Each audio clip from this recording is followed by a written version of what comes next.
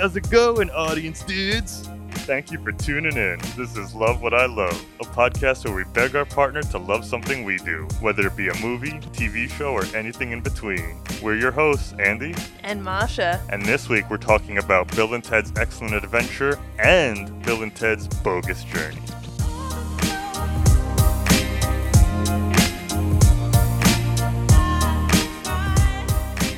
And no, you did not hear that intro wrong. For the first time ever, Love What I Love will be doing 2 movies on 1 episode.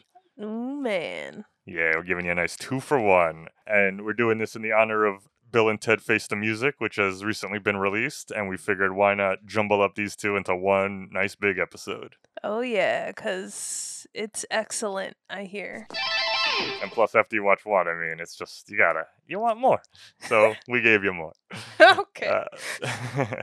So Bill and Ted's Excellent Adventure is a 1989 sci-fi comedy that follows 2 high school slackers, Bill and Ted, as they travel through time in order to pass their end-of-the-year history presentation. The film was directed by Stephen Herrick and written by Chris Matheson and Ed Solomon, and it is starring Keanu Reeves, Alex Winter, and George Carlin. I don't know many sci-fi comedies. No, you don't know too many sci-fi comedies? I don't think I know too many. I don't know how this movie comes up once a week with us, and I don't even like it that much, and you've never heard of it until the first time it got brought up, but Hot Tub Time Machine is a good example of a... And I would say that's even has a little Bill and Ted DNA on it, because A, it's a time travel movie, B, they go back to the 80s, and so I could see a little bit of a... What about that one with Martin... Is it Short? It's not Short. Martin Freeman and... Oh, Hitchhiker's Guide to the Galaxy. Yeah. Yep, that's another one. Yeah, for sure. And I would say the Back to the Future trilogy as well. I mean, those are sci-fi comedies too. All right, so maybe I take it back. Yeah, I mean, those are only 2 that... I mean, you showed me, and also future episode, Galaxy Quest. That's another sci-fi. Yeah. Actually, I can think of a decent amount now. Then I take everything I said back. I would say a lot of times sci-fi comedies, unless they're parodies, try to at least take the sci-fi pretty seriously, and then the comedy comes in, and this movie is the complete opposite, where they don't take nothing seriously. Yes. They just go straight for the bits, basically. So this episode is going to be, I know for me, my most contradictory episode of all time, because everything that I always say I look for in movies and like about movies doesn't really apply to this one, but I love it anyway. And they're, at the end of the day, they're not necessarily quote-unquote good, but the way they hit me and the humor and everything, I fucking love these 2 movies. Everything that I've said about what makes a good movie in the 13 episodes that preceded this are going right out the window for me. I'm about to contradict everything I've ever said. I will just say I've never seen you so passionate about a movie like this. Wait, what do you mean? You were very excited about... I know, but I feel like you've said the same thing when we watched Warriors. You said that like 3 times already. I guess so. It's not a surprise I like movies. I think I'm just caught up in the hype of the new one. And before we get into this, yes, it has already been released at the time that this episode came out, but we're recording it before we've seen, or at least before I've seen Bill and Ted Face the Music. I don't know. Time will tell to see if Masha even gives a shit about seeing the 3rd one.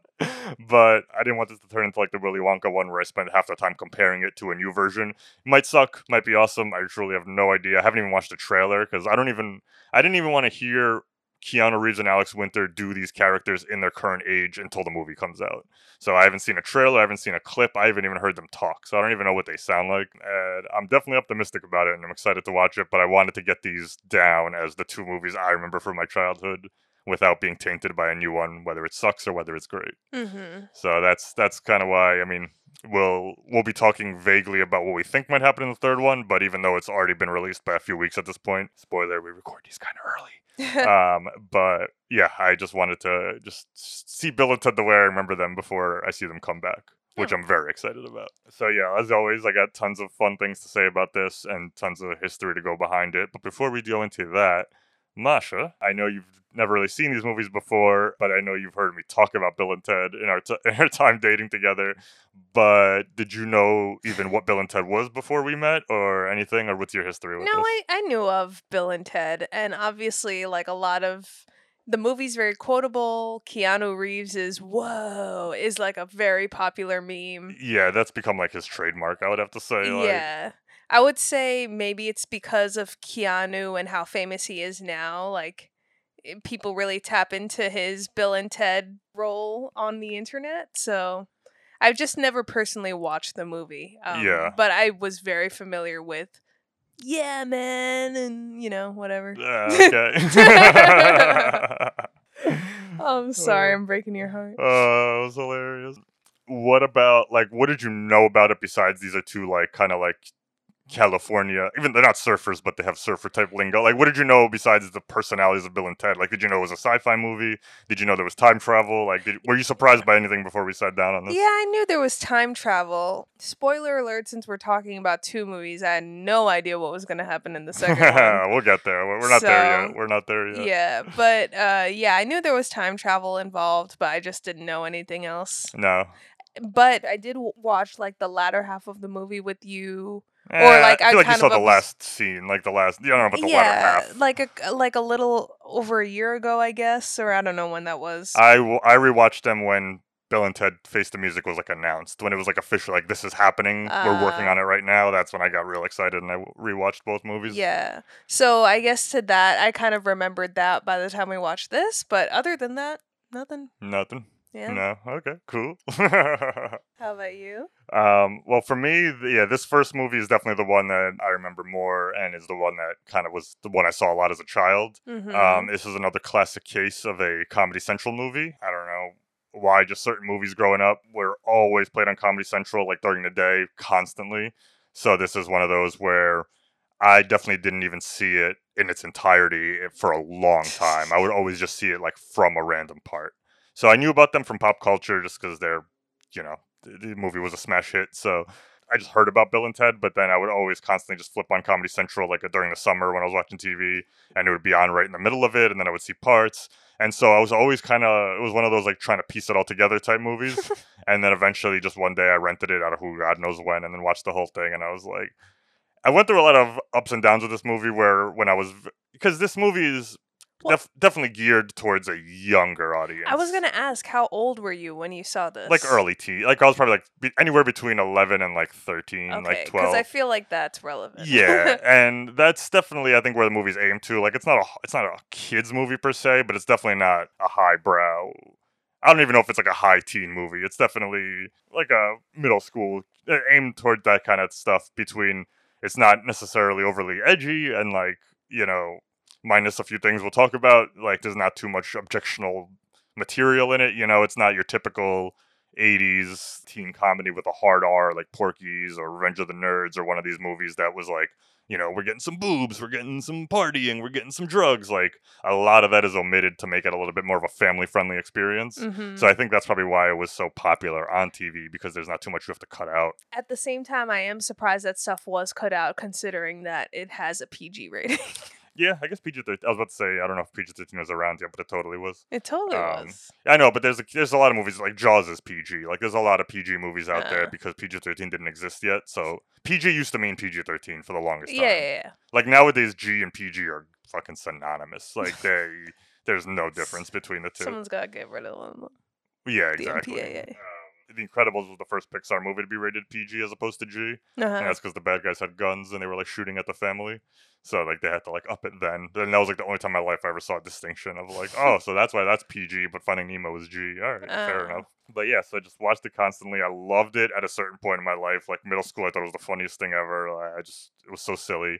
Then sort of grew out of it a little bit where I was like, oh, it's kind of stupid, this and that. And then just like I watched it just again, in like my 20s, and I was just like, man, this is one charming motherfucking movie. Like, all right, these two guys play it. I mean, a lot of it comes down to, I do think the writing is actually pretty like smart at times for a movie about two stupid people. They go above and beyond to like it's smarter than it needs to be, or not needs to be, but should be, I guess, based on if you watch for 5 minutes, you're like, this is a stupid ass movie, and then the more you kind of dissect the jokes, you're like, that was actually pretty smart, like of a joke that they used right there.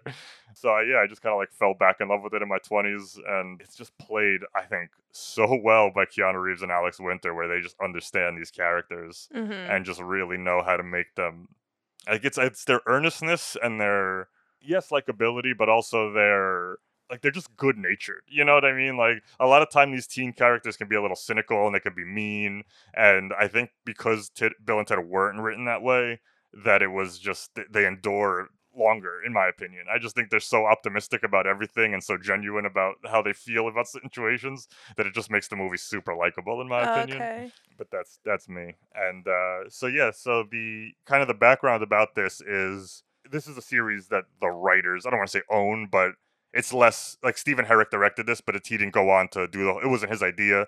So the writers, Chris Matheson and Ed Solomon, they were like a comedy duo in the 80s, and they actually invented these characters and used to do them on stage in their college. So Oh. it would be like stand-up shows where they would play Bill and Ted. And there's actually a third guy I was reading about. I think his name was like Bob or something. But after 2 shows, he was like, "This is so stupid. I'm out of here." And he left. So Bob. it just became Bill and Ted. But yeah, they would just do it. Oh, so it was Bill, Ted, and Bob. I guess so. Yeah. And then it wasn't even a written show. It was just an improv show where they would come on stage as the characters and then take questions from the audience and then just like react as Bill and Ted. So they talk about current events, and the idea would be like they're so and it kind of was a hit on their college. They never took it on the road or anything or got Yeah. famous with it. And then so when it came down to when they wrote this movie, they were just like, let's just take those characters and put them into something. And the original idea was to do more like a sketch movie where just Bill and Ted are the constants in each sketch. Yeah. And everything, it would just be loosely connected, not even loosely, probably not connected things like Bill and Ted go do this, then Bill and Ted go do this. And one of the ideas was Bill and Ted get a time machine that was going to be like one of the skits in the thing. But one thing I found out that I never knew was Chris Matheson is the son of Richard Matheson, who is an incredibly famous sci-fi author. Ooh. He wrote the original book I Am Legend, that the fucking 5 or so Wow. movies that came out of it. He wrote a shitload of Twilight Zone episodes. He's just very famous. Is like Dang. rooted as like the sci-fi guy in America. So I didn't know. I had no idea that was his son, which kind of makes it funny that this is like a sci-fi romp. But Chris Matheson said in an interview that it was actually when he showed the script to his dad was the one who said like the best idea in this is this time travel thing, and I think you have a whole movie in here. I think you should just make it a movie as opposed to just like skits. Damn. And I That's think that some works because with some few good feedback. with few exceptions, I don't really think the skit movie works, in my opinion. There's been Kentucky Fried Movie that was all right. Monty Python and the Meaning of Life is Hold probably up, the best one. Kentucky Fried Movie? Yeah. Okay. It was made by the Zucker brothers, the guys who went on to do Airplane and Naked Gun, which are hilarious. But those are parody movies where you don't know what the hell I'm talking about. No. Okay, I'm talking to the audience, not to Masha. Like Naked Gun and Airplane are fucking ridiculous, and there's no reality to them at all. They're fully parody movies where anything could happen at any point, but they disguise it in the guise of a real plot. So it's like Airplane's about a plane where everyone gets sick, and this guy who used to be a fighter pilot has to fly it and land it. Like that's a plot. But then in the movie, it's ridiculous. Like it's absolutely nonsensical. It's a parody. It's like a scary movie. Like Got it. anything can happen. So I think that route works way better than just like 90 minutes of skits. Yes. So I can't really think of outside of Monty Python: The Meaning of Life, and that's not even that many skits. I can't. There might be some that I'm not thinking of, but most of the time I don't think it works. Yeah. So I think it was a brilliant idea to just make this, Interessant. because this movie's silly as all hell too, and nothing is taken seriously, and a lot of it doesn't make any sense. But it's like the comedy and it's the humor and the likability of these two guys that kind of like drag you through the whole thing. I agree. And yeah, it was directed by Stephen Herrick.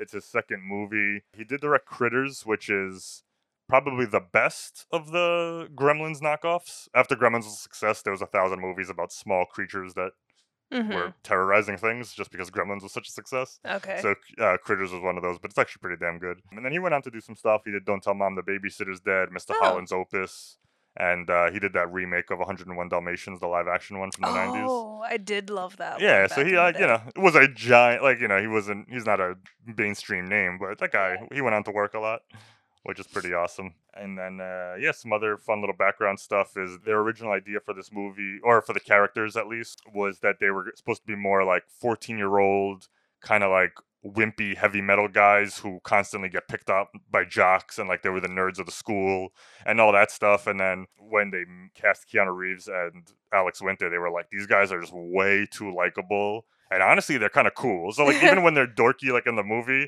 there's still just something cool about them where they decided to just cut all that out. They were like, let's not have them be bullied or any of that. So we don't really see a lot of their interactions at school. outside of the one classroom scene where people laugh at their jokes. So that kind of makes me think like maybe they're kind of well liked in the school. But Mm-hmm. I think that was a cool change too, because we have had enough of that in the '80s, where like the nerds, and the jocks and that kind of shit was played out. So I'm kind of glad they went with this like different route where you just don't even know what their status is in the school. Nerds! Nerds! Nerds! Nerds! Come on, Lewis, let's go. Nerds! Nerds! Nerds! Nerds! Nerds! Nerds! Nerds! That was one of the comments that I had written down watching the movie. I just love that it was a movie about these teenagers that had nothing to do with like what status they held at school and how Yeah. people perceived them. It Mhm. was really just about this journey that they had. Yeah. I like that too. I think I could have fallen into a lot of cliches of, because I think they even filmed some scenes where like they get off the bus and some jocks like pick on them and make fun of them and knock their books over. And I'm just like, it's not needed. Those movies exist, and that's a good plot if you're going that route. But it's Yeah. not. This movie's not about them finding social status in their school. Exactly. It's just like just a weird fun romp through time, and like the midway point through the movie is kind of where we get that almost sketch movie vibe, where it's like each thing is a sketch and stuff like that. Yes. So I thought that was pretty fun. You said the writers were those characters. Was there any info about why? I just assumed that it was the studio's choice to be like, all right, you should cast other people to be in these roles. Like, did they ever consider taking those roles on themselves? As far as I could tell, that was never even a conversation. I mean, Okay. I think they knew they weren't truly like actors. You know what I mean? Like just because they could perform a little bit on stage and improv doesn't necessarily mean you could be like an actor and embody this thing. Totally. So yeah, I mean, I didn't see anything saying the opposite of that, but also they were never like we wanted to do it, and the studio was like you need people, Yeah. And also Alex Winter and Keanu Reeves were nobody, so it's not even like they were like we need stars in this. Like neither of those guys, nobody knew who they were at all. Right. Like George Carlin was the biggest star. Yeah, big time. He'd been famous for a decade He and was a half so at that point. young. I guess, yeah. I mean, the last thing I saw him in that I watched with you was Jersey Girl a couple Yeah. months ago. And that was, a few years before he died. So Yeah. that was very old. He was very old in that one. So, that in comparison to this. Yeah. Before we get into the plot, I don't have too much background on this movie because this isn't quite the same level as like a Hitchcock Psycho or anything like that. No one's made a movie about the making of Bill and Ted.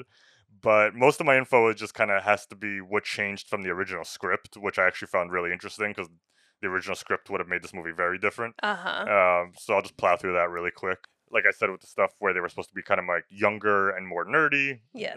but they decided to age them up and then make them, kind of base them on Alex Winter and Keanu Reeves. The original script was definitely a little bit more like racier and like I don't know if it was going to be R-rated, but it was definitely a little bit more not as family friendly, or like the jokes were a little bit more mean spirited at the time. And one of the most interesting things I found was so the original title was Bill and Ted's Time Van, and it was supposed to be the time travel device was supposed to be a van that they get into and drive around. And they were kind of envisioning like a 70s, I guess like a Scooby-Doo van type thing.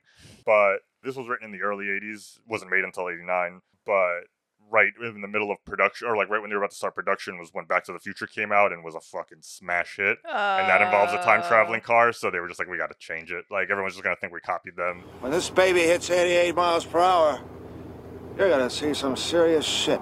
So they went with the phone booth, which at the time was an obscure reference to Doctor Who because no one in America knew what Doctor Who was. Cool. Nowadays, it's like the most popular fucking thing ever. So I don't know how you could watch this and not be like, oh, it's the American phone booth, like Doctor Who. Yep. But like at the time, pre-internet and all that stuff, like you kind of had to like be in the know in America to kind of be a big fan of Doctor Who.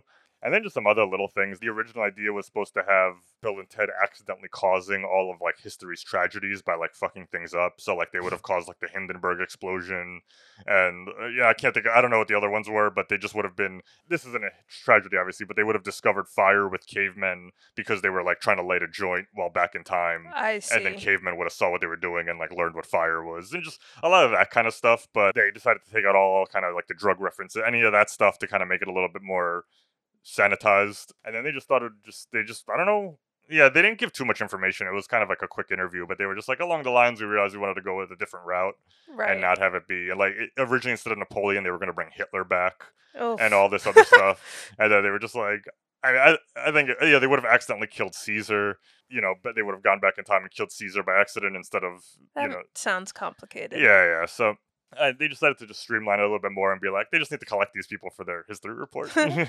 I like that. Yeah.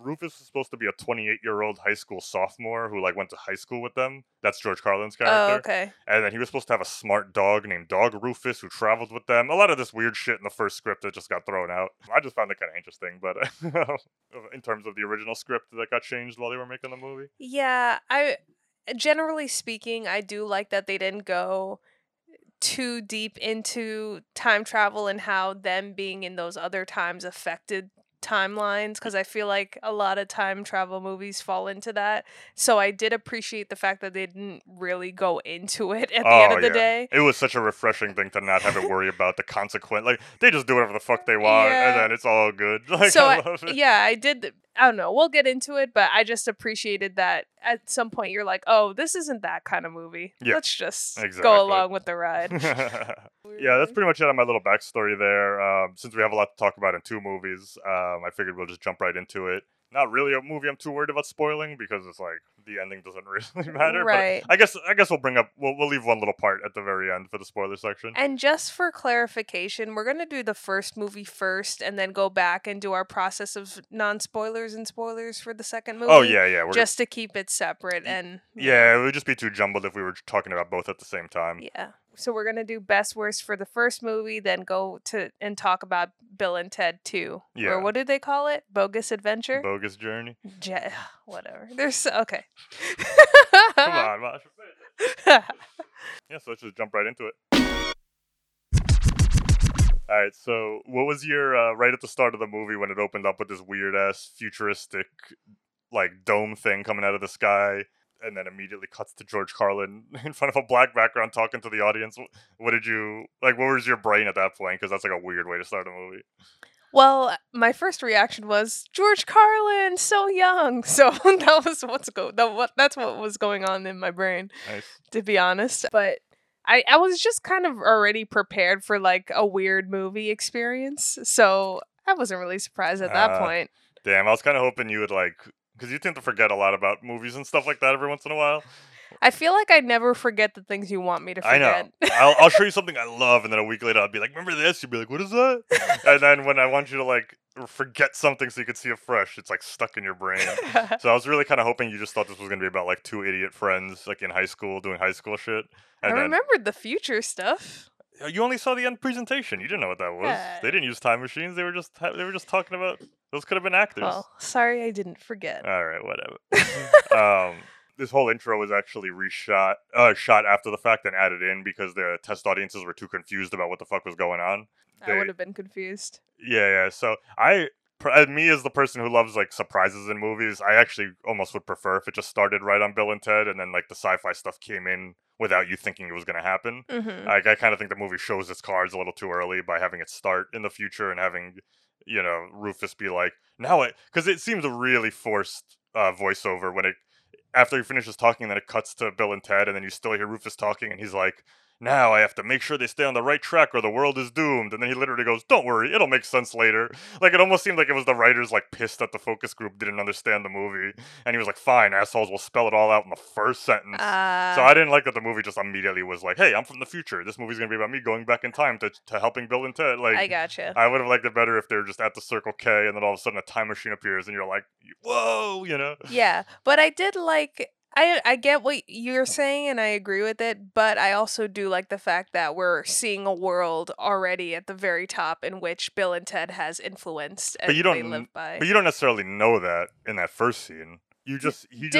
Don't they spell out that if we don't save Bill and Ted, the future as we know it won't exist? Don't they say something along those lines? I think they say something along those lines, but they don't quite get into like the whole, like you don't find out exactly what that means until the very end of the movie, which is what I'm going to consider the spoiler part of this. But yeah, I guess so, but I don't know. The only part I approve of it is A, you get more George Carlin because he's actually not in this movie that much. Yeah, and then B, I was expecting him to be in much more. He wrote that whole intro himself, so it definitely felt a little bit like his stand-up. So I always found it funny, the air is clean, the water's clean, even the dirt is clean, and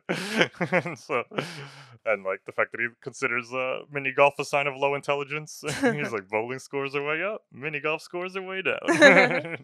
Wow. So I don't hate the intro. I just, if I had never even heard of this movie and I was putting it on, I would love to see someone go through the journey of being like, it's a fucking time travel movie. Like I thought it was about two dudes trying to pass a test. That's funny. You know, so I'm of the Eric that I don't think it was necessarily needed, but I get it. Why did I write down dance moves and that's it? I don't know. Did Ye- dancing happen at the top of the movie? That was Mm, my first note. I don't know. You wrote it. All right. Never mind. Okay. So yeah, that's when we meet Bill and Ted. We find out that they have a band, but they slowly you hear how bad they are and they blow up their instruments, and then you find out that they don't even know how to play instruments and they never even tried to learn. So I just thought that was pretty hilarious. Yeah, they look like they've been rehearsing for like, like this is their routine. Well, they're trying to make the triumphant video, but like they don't have any skills to play or anything. I find that hilarious. While I agree that in time our band will be most triumphant, the truth is, Wild Stallions will never be a super band until we have Eddie Van Halen on guitar. Yes, Bill, but I do not believe we will get Eddie Van Halen until we have a triumphant video. Ted, it's pointless to have a triumphant video before we even have decent instruments. Well, how can we have decent instruments when we don't really even know how to play? That is why we need Eddie Van Halen. And that is why we need a triumphant video. Excellent! They go off to school. That's when we get the whole setup with the history class, and you find out that they have a big history presentation that if they don't get an A on, that they are then gonna fail basically for the year, Yeah. which in turn will have Ted's dad send him to a military school in Alaska, which will break up the band and break up Yeah. our titular duo. They have this huge presentation that they clearly have not started at all. Oh, and it's no. a third of their grade or whatever, and it's due tomorrow. It's a classic, it's just a big fat liar. A Yeah. third of your grade will be on this. I think he at least had like a few days. Like Oh no, I always took it that they had plenty of time. They just didn't they're Bill and Yeah, Ted. yeah. Like they procrastinated. Like I didn't think that he announced it that day. I think it was like, hey guys, remember this is due tomorrow. That's so and funny. and they were just because they're slackers. They were just like whatever. I just had an anxiety attack, is what I'm trying to say. If any movie shouldn't give you an anxiety attack, it's Bill and Ted's Excellent Adventure. What was your like?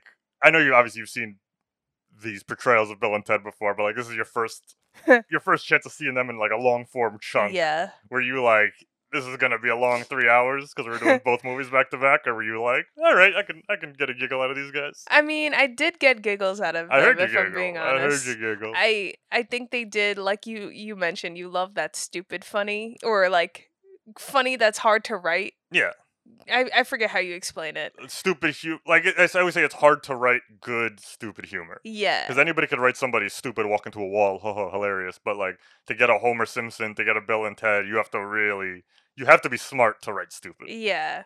Well, So I did appreciate those lines. oh, some of the ones in the beginning always have me die. Noah's wife. Well, stop! You're stealing all of my thoughts. Sorry. No, it's fine. Go. Talk No. faster. That line, like you just said about Joan of Arc, like, oh, who's Joan of Arc? Noah's wife, and Yeah. then they find out that it's not, and he's like, well, then who is Noah's wife? As if that was the original question. Exactly.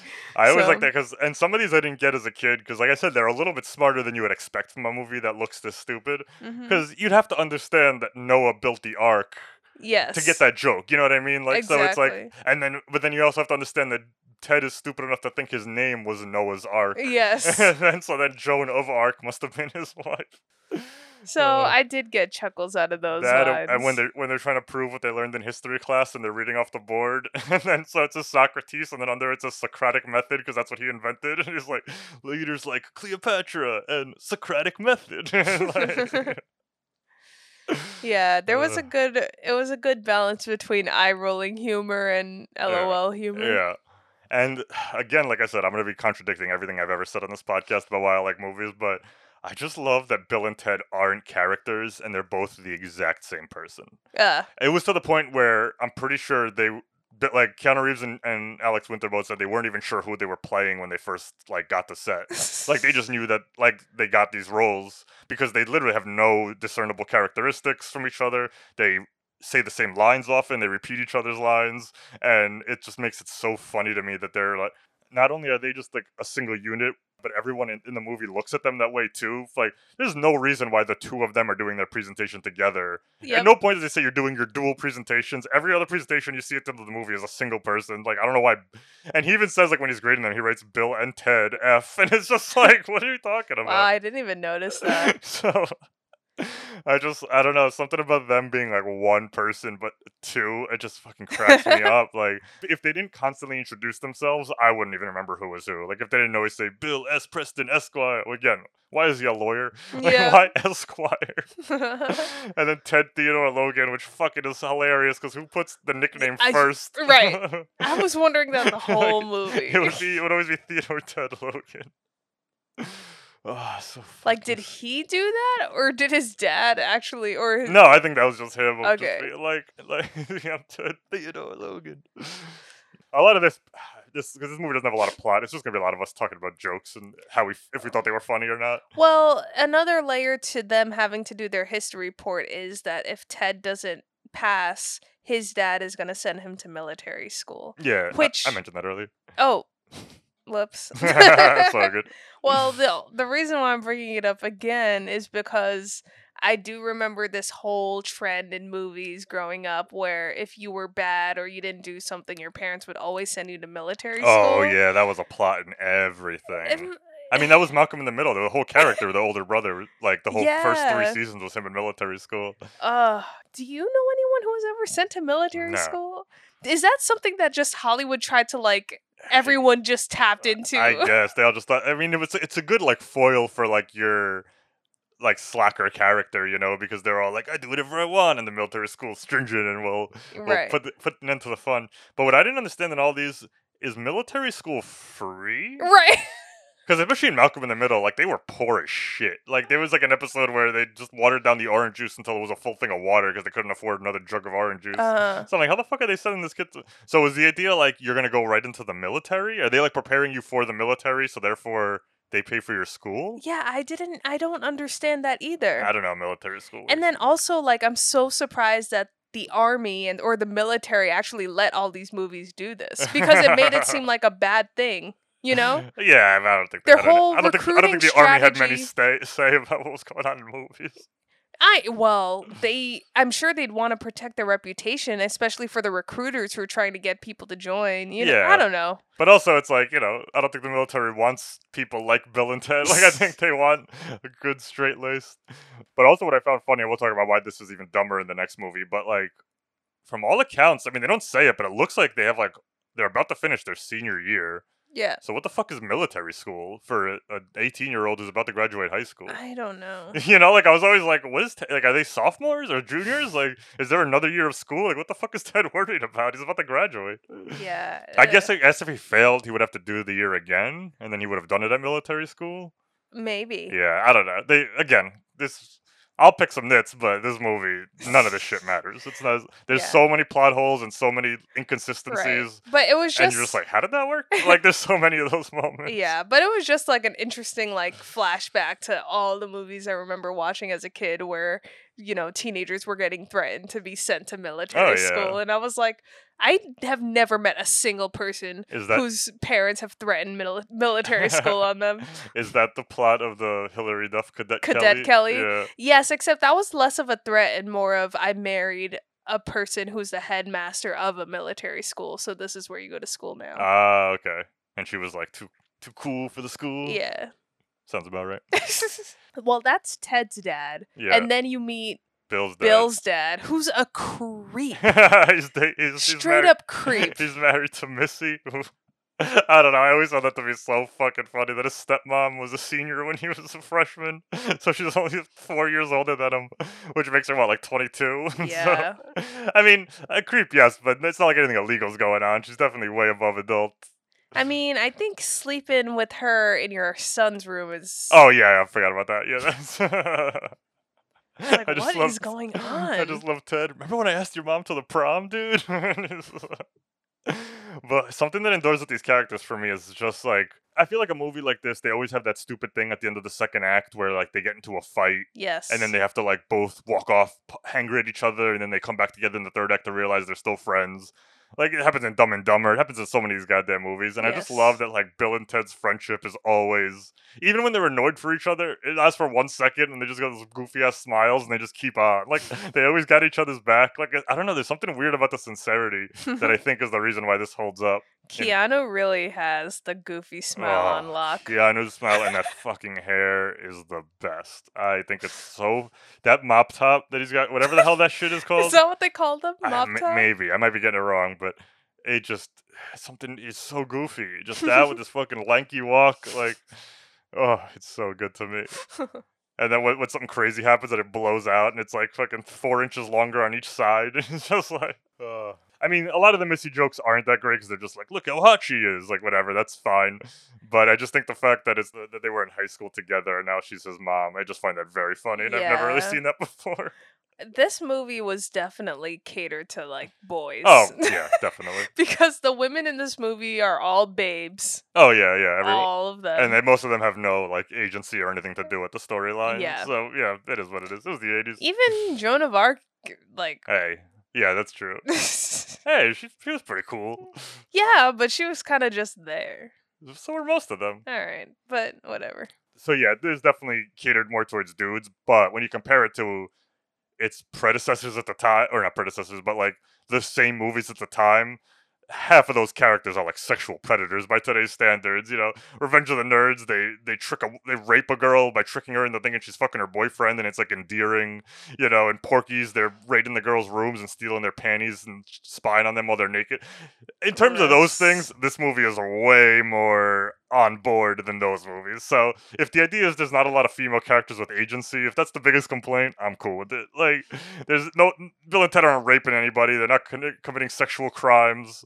They're very much like children in this movie. You know, they're Yeah. not. So you know, I'll take that criticism, but I'll double down with the way worse movies that were coming out at the time. Fucking 16 Candles, there's a rape. It's like Yeah. all these movies had rape back then, and it was like hilarious. Like, you know, just be like, hey, the girl's drunk, let's go for it. I lost Right. my virginity. You know, like, so I'll fucking, you know, I like John Hughes movies a lot, but it's just so funny that he's considered the classy director, and all of his movies have like rape and sexual predators that are like sympathetic. You're supposed to be sympathetic towards them, and then something as fucking dumb as Bill and Ted, outside of one instance, which I'll bring up later, has really nothing objectionable in it at all. So then, you know, that's where we get our little setup. You know, they're trying to study for their test by just asking random people questions on the sidewalk. That was. Which was hilarious.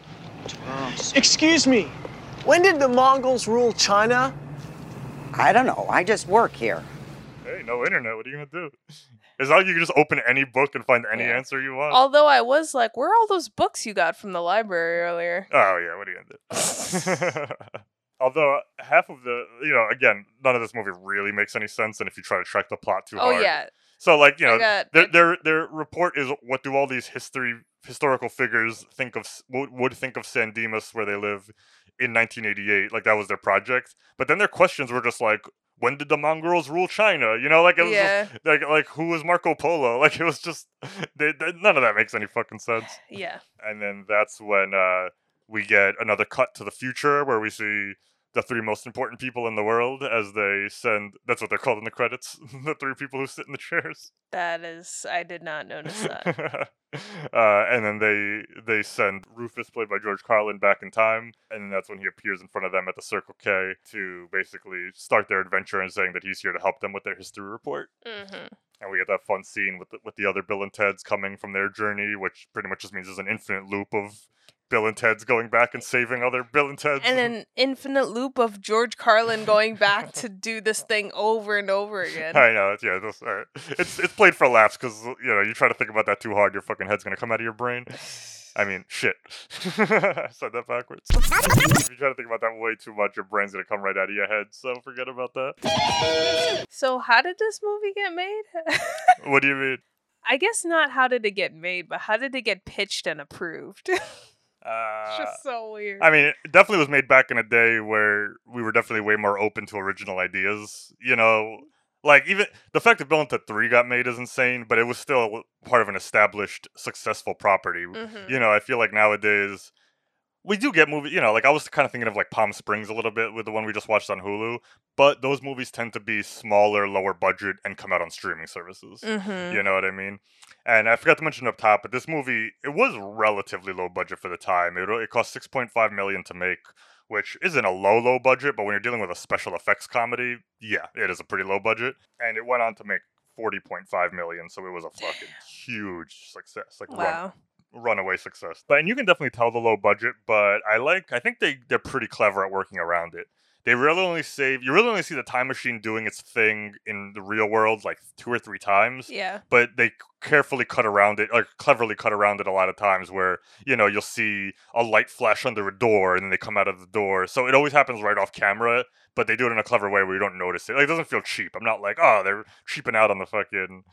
Because I noticed that, how much I love Buffy, and we watched Buffy the Vampire Slayer. Yep. And the first time I saw a behind the scenes thing where they talked about how much it cost to dust a vampire on camera, Mm-hmm. it really made me realize how few times that happens in the 7th season. There's over 150 episodes. There's like almost 150 episodes of that show, and you so many times when you're looking for it, it happens off camera all the time. Mm-hmm. Like, you maybe see like 20 times where a vampire gets truly dusted because it costs so much goddamn money to show it. That's crazy. So yeah, they found clever ways to make it look cheap without or like to make it for cheap without it looking cheap. Mm-hmm. But yeah, so Rufus kind of shows them what the time machine's like, and then that's when they start their basic journey through all the different historical time periods. Oh, one other thing, my notes, just to keep talking about why I think these characters work so well, because yes, they're obviously very stupid, but I also love they inexplicably always use like not very big words, but they use like 3 to 4 syllable words a lot where you wouldn't think characters this stupid would understand. Yeah. So I find that always just hilarious. Like, I also love that for some reason they never use contractions, and it makes their like they always say the full words. Like in the beginning, he's like, "We need to get Eddie Van Halen for our video," and he goes, "But Bill, I do not believe we will get Eddie Van Halen." Like stupid people would be like would say don't, but for some reason the fact says, "I do not believe." Like it just cracks me up, and just like I can't think of any examples now, but when they'll say like most, and then I they'll say, love when they put most in front of a word. yeah, but a word you wouldn't even expect them to know. Like, you Yeah. know what I mean? I should have wrote down examples. I like their use of big words. And then, yeah, so the first future figure we see is Napoleon when they go back to France. And then he accidentally ends up coming with them, which is funny because he's part of their report, so I don't really know what that plan was. That part's always weird because they get off the time machine, they look around for 3 seconds, and then Rufus is like, "All right, time to go, guys." And I was like, why'd you guys even come here? It happens so fast. Like, they're literally in France for 3 seconds. I guess he's just showing them how it works. I did question that as well, but Yeah. yeah, I guess he is. And they get Napoleon, Rufus leaves them, and then that's when they just start going from place to place to place, picking up everybody. I mean, I don't think we need to touch on every single one, but Yeah. just some examples. They go to the Old West for Billy the Kid. They go to Austria, get Sigmund Freud. They go to ancient Greece, and they get Socrates. Ugh, when they're sitting on the curb and he's like, Socrates? Yeah, he's under Socrates. yeah. He's like, Christ. isn't Socrates from here? Yeah, look up in the book. It's under Socrates. And for years, I mean, for years, I probably still, every time I see it written, I always say Socrates in my head. And all right, so to go back to where I said this movie is probably smarter than it needed to be, I really love the fact that every single historical figure speaks the language they're supposed to speak. Mm-hmm. I feel like a movie this dumb could have easily just done, though. They all speak English for some weird reason. Yes. So I just love that, Socrates can't really understand them. They can't understand Napoleon. He only speaks French. Like, I just think it's a little touch that adds a lot to this movie. And also just, it puts in a little more work on the writer's part. And then even just like you get the actual real pronunciation of Socrates, which is Socrates, Yeah. like just added little touches like that. I'm like, fuck, this movie's not that stupid. Like, it's stupid. Yeah. It's not that stupid. This isn't Dude, Where's My Car, which somehow we've brought up 4 fucking times now. I don't even like that movie, guys. I know you as the audience probably think I love that movie. I don't. Although I feel like you brought it up more than I have. I bring it up. Because that's a sci-fi comedy too. Oh, it is? Yeah. Whoa, I didn't know that. Yeah, it involves aliens coming to Earth and trying to get this secret weapon, and then they have What to the destroy them. hell? But I don't think it works anywhere near as good as this. And so that's kind of, I guess that's the exact example of, I would say, is if that's the turn this could have taken if it wasn't, if the writers weren't as smart, if the actors didn't give as much care, and it's just it's great. Yeah, totally.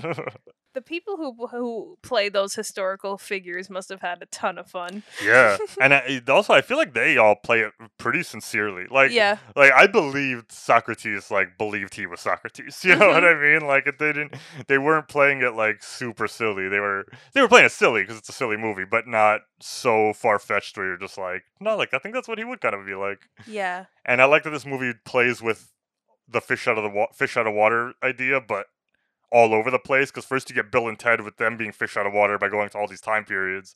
Then we get all the people that they steal fish out of water by them being in 1988 and dealing with that. So that's fun. Yeah. And then the only I guess notable stop for the plot is when they go to medieval England and they meet the royal princesses, the royal babes, historical babes. Oh, historical.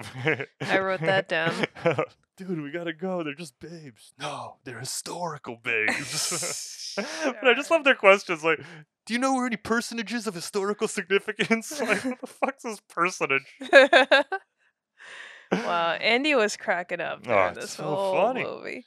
It's so funny. Since we're in medieval England, one thing that caught me off guard, but I guess I shouldn't be surprised because it was the 80s, was I think after like the whole confusion about Ted might have been dead, but it turns out he fell out of his armor. Makes no fucking sense. It doesn't. First of all, he falls down the steps and then the armor gets stabbed within like 5 seconds, and somehow he got out of the armor, reassembled it perfectly like a human, and then hid before they did that. Right. I just stopped asking questions at that point. But I love the way Keanu Reeves, like how excited he was to like tell Bill like what happened. Like he's like, I fell out when it hit the steps, and just and then he hit him with the bone, total bonehead.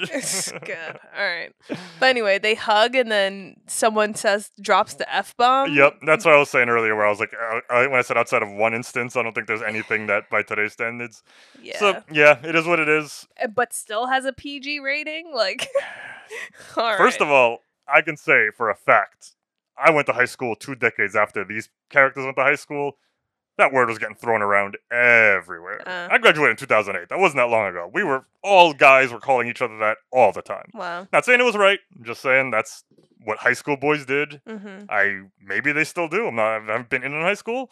Maybe it's only the internet that makes it seem like, oh my God, nobody says this. But something tells me 14-year-old boys are still saying it. Mm-hmm. And, it is 1988. I think it definitely hits like a thud. It definitely doesn't hold up anymore.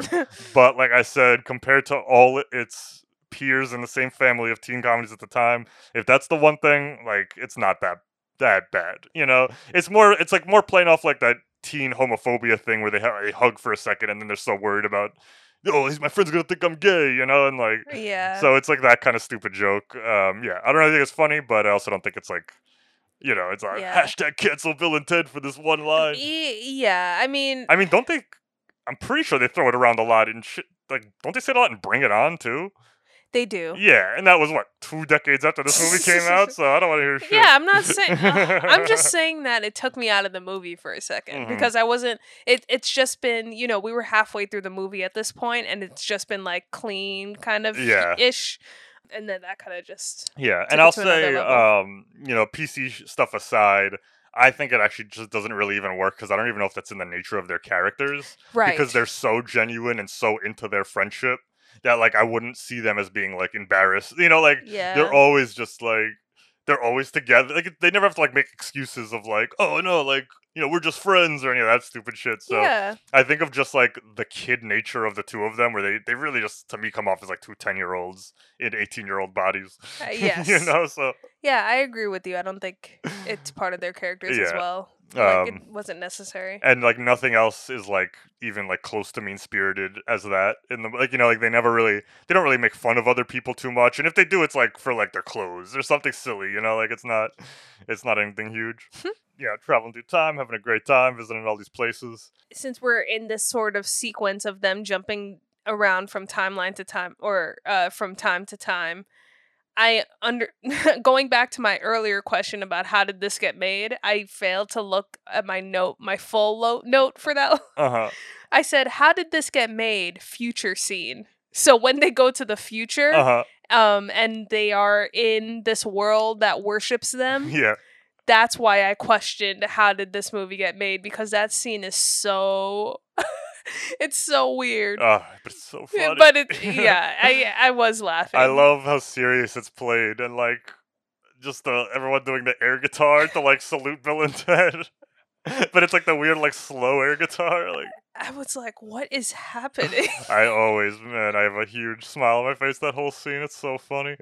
And I don't know why, but I really dig it in these futuristic movies or scenes where like a black man is in sunglasses and Mhm. is like the leader. I feel like that happens in Fifth Element. It happens in, I mean, I'm just thinking of like Morpheus and Yeah. what else? I can't even think of the other movies where you just see like a black man in sunglasses who's just like, I don't know, kind of silly. Not saying this was the first one to do it, but this is older than all your examples. Did well. it come in here?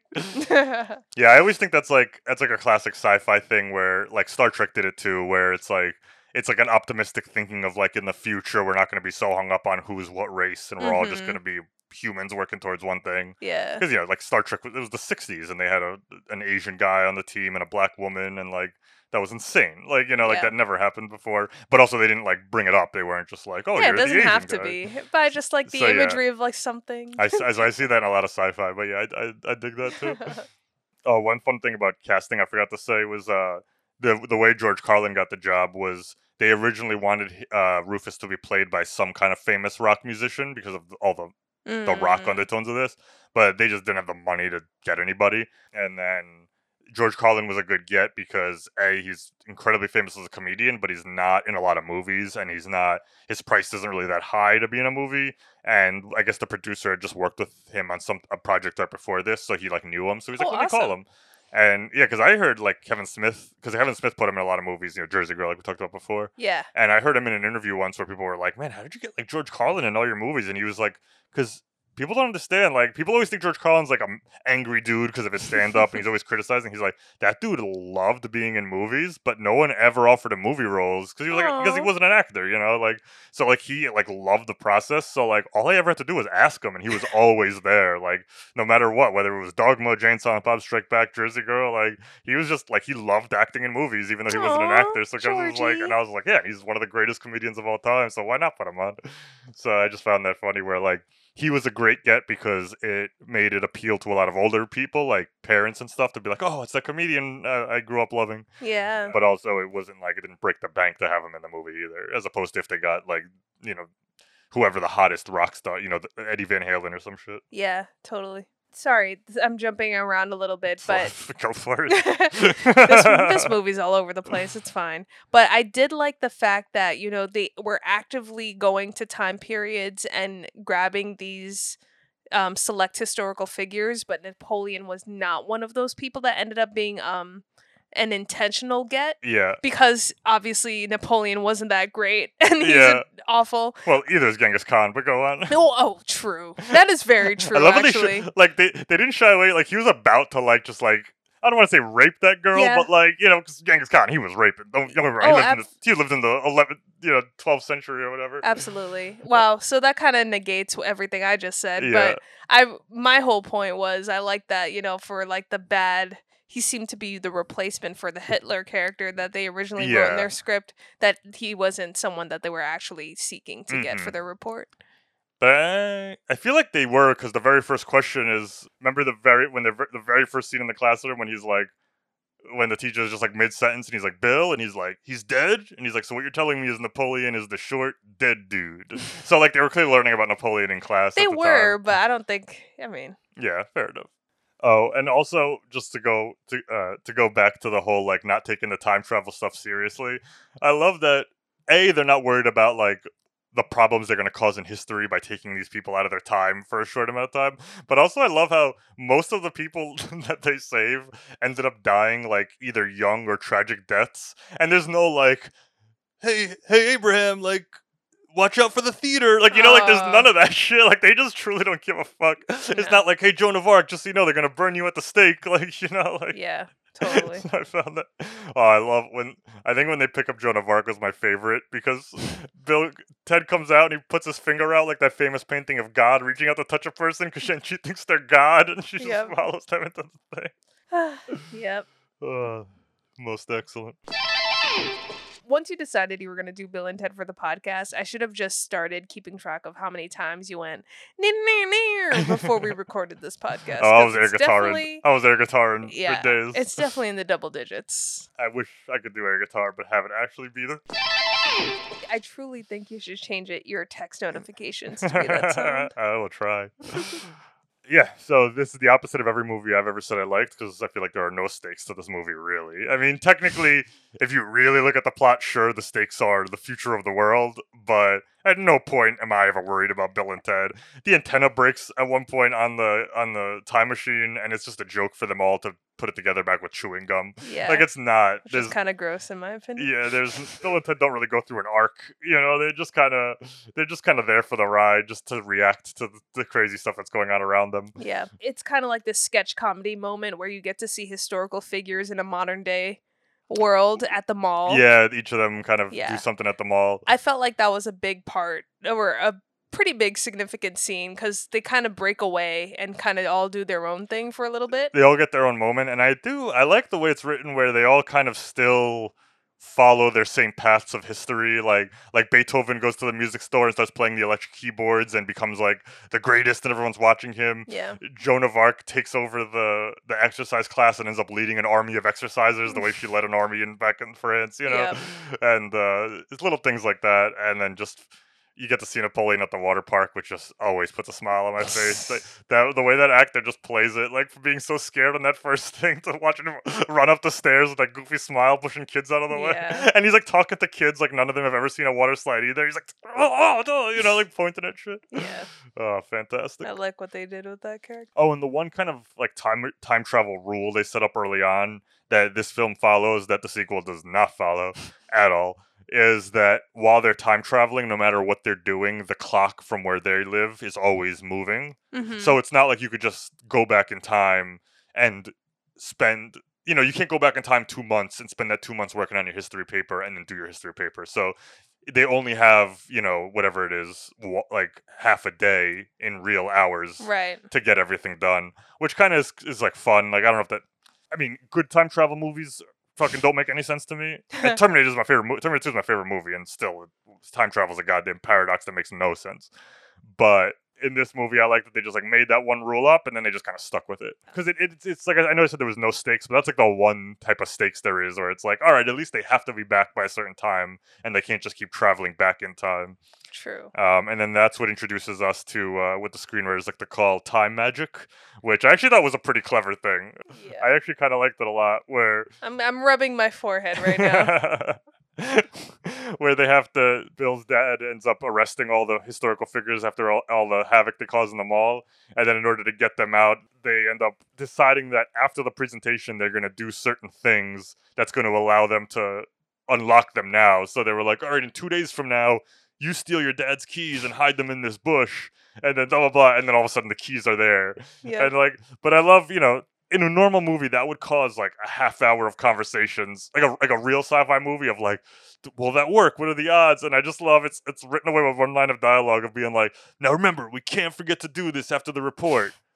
But we did do, but they're here, so that means we didn't. Like, you know, like it's hard. It's like taken care of. Like, because if they forgot, it wouldn't have been there. So it's like, and like it's things like that with Bill and Ted, where like they're stupid characters, but then they come up with like weird roundabout solutions for things, where you're just like, fuck, I kind of like that. What did you think of the introduction of time magic?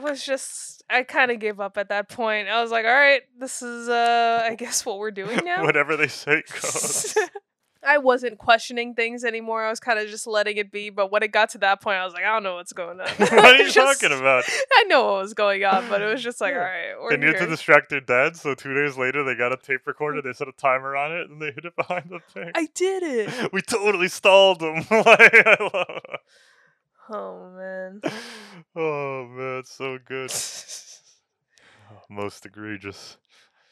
And then that leads us right to the big history report, which is hilarious because it's in a big auditorium in front of the whole school. Mm-hmm. So that was also a rewrite. The original ending they shot was a more traditional, like them in the classroom, the way that logically it would play out, where they're doing a presentation in front of their class, not in front of the whole school. Exactly. And they just felt like they shot one day of it, and they were like, "This is so flat and dull. Like this can't be a climax." Like it was literally just like all the people standing in a line taking turns talking, and like they were just like, you know what, it's not gonna make any goddamn sense, let's just make it a big giant presentation. And I think that's way better. Like I'd rather have a memorable ending that's big and like feels like you work towards something that doesn't make a lot of sense in a movie that already doesn't make a lot of sense, than Right. to stick with realism and just have it be this like flat boring ending.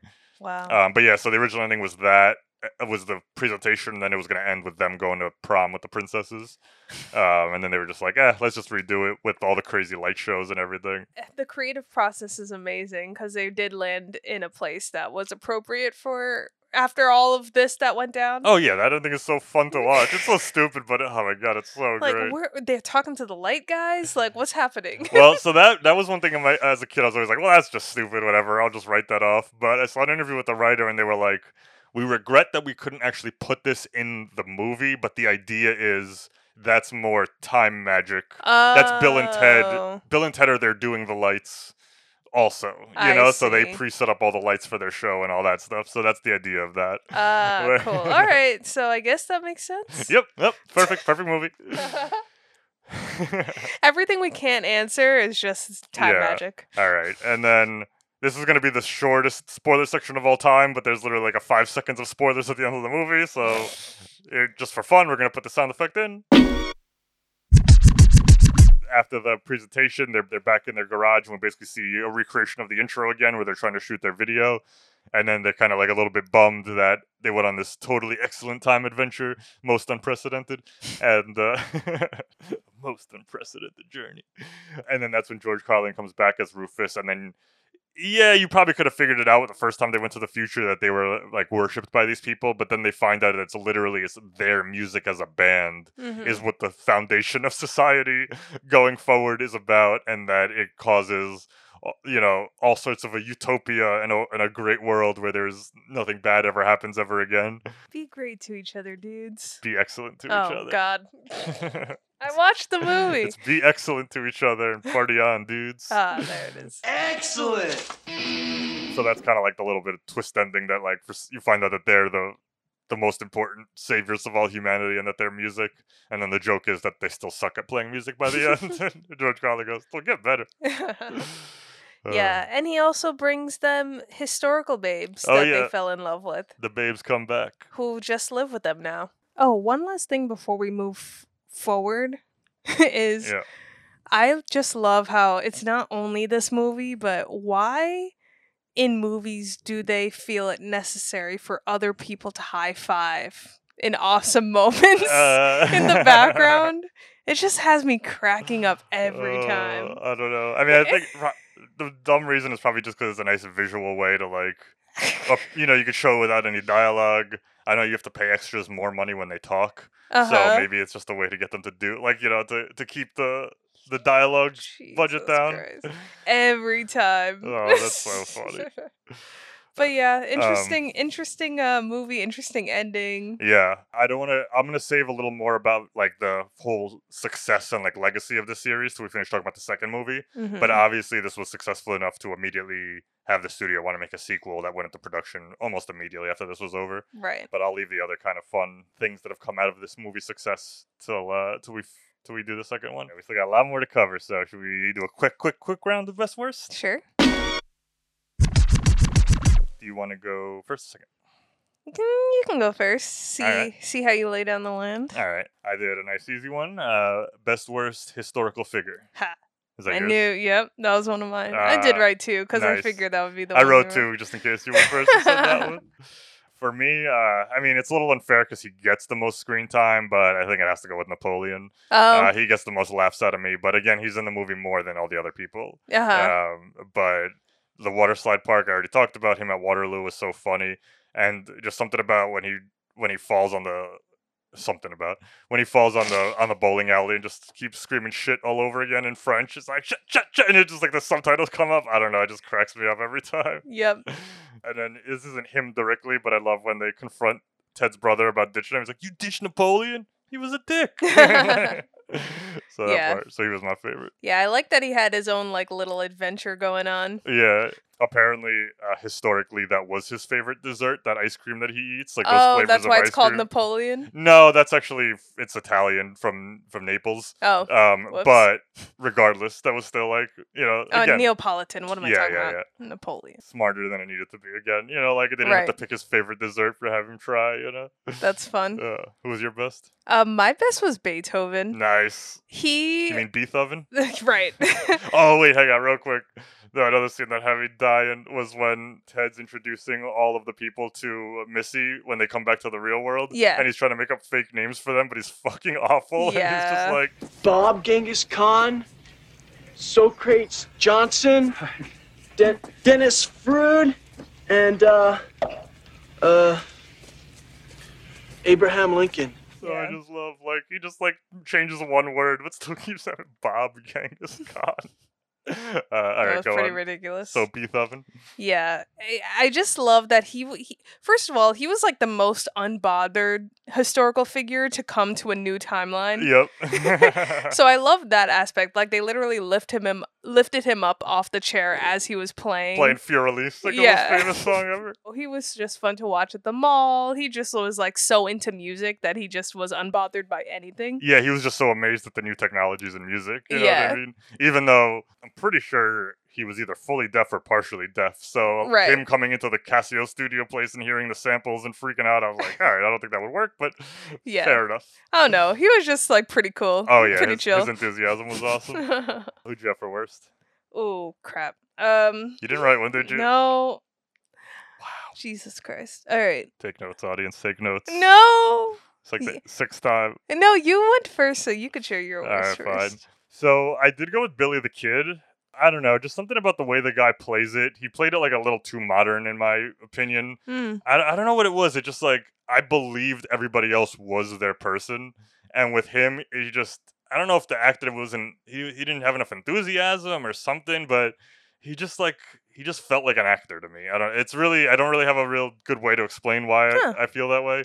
But when I was watching it this time, I was just like, I don't know. He's just there, and I can't articulate this intelligently. He just didn't work for me the most the way everyone else did. Like everyone else just seemed like the person. Like Maybe, I don't know. I'm kind of agreeing with you there, but I don't know if it's just because I don't know enough about Billy the Kid to know if his like portrayal of him mhm. was realistic. But I do agree with you that he kind of felt like modern yeah. and he felt like of our world rather than like a And I guess figure you from c- the past. I guess you can argue too that the Old West was more recent than every other figure that they came to. Like, Right. you know what I mean? I mean, I guess Sigmund Freud was like 1901, but still, I imagine the Old West was also in the 20th Yeah. century. I was a very big fan of Sigmund Freud. Oh yeah. Like in this movie. yeah, he was really funny.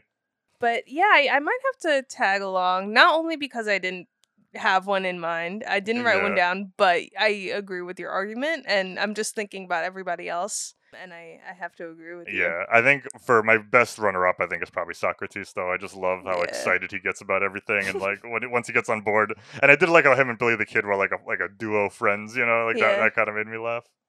I really think that PBS or whatever's the lead in children's programming these days should just license Bill and Ted to like teach history through like their adventures. One interview I saw that was funny that Alex Winter, who plays Bill, that he said he's like throughout the years I've gotten two types of letters from teachers. You know, on one hand I get letters from history teachers who actually say like, dude, believe it or not, like your movie actually got a lot of kids interested in history, and it's been like kind of great because then I could bring up people that they've learned about from your movie and this Nice. and that. And then the other were angry letters from English teachers to being like, people talk like you're stupid characters, and it's driving me up a fucking wall. Like I'm trying to teach proper English, and everyone's saying things like most egregious and shit like that. That's hilarious. I So- also love that these teachers are writing to the actors and not Right? the Yeah, writers yeah. of the movie. So silly. I mean, because more people know the actors than know the writers. You know, Yeah. like you have to look at the credits, and it's not like the internet. You just be like, oh, who wrote that? You know, like you have to like rent the movie, look at the credits, write those names down, try to look up that. You know, it's a lot different than writing to a famous actor. All right, what's your best worst? Oh, all right. I actually have two more. My first one is best worst ridiculous phrase or quote. Oh, nice. I wrote that as my backup was best worst Oh, quote cool. also. I have my best quote right off the bat. But All right. actually, you go first. You go first. I actually have a couple here. Nice. Someone loves the movie. Let's not get ahead of ourselves here. We're not at that part yet. A couple of best quotes. What do you got? I might have to watch it again to make sure that this is right. It's a toss-up between Noah's wife and historical babes. Yeah. Historical and babes should not be, but I love next that to each was other. his justification of why they should stay. Where he's like, come on, we got to report. We can't worry about babes. But they're historical babes. Yeah, so that's a tie from yeah. them. I have a million also, but if I had to really boil it down to one that I just love, that makes me laugh every time is... Bill, what? Strange things are afoot at the Circle K. Strange things are afoot. Like, why the fuck would you even know? Oh, man. And then worst, we already took on it before, but I took the 3-letter slur. Yeah. The F word. That was I'm going to tag on to that. That was not great. Yeah, that was an easy one. But other than that, I don't know. I think they're all pretty good. Yeah.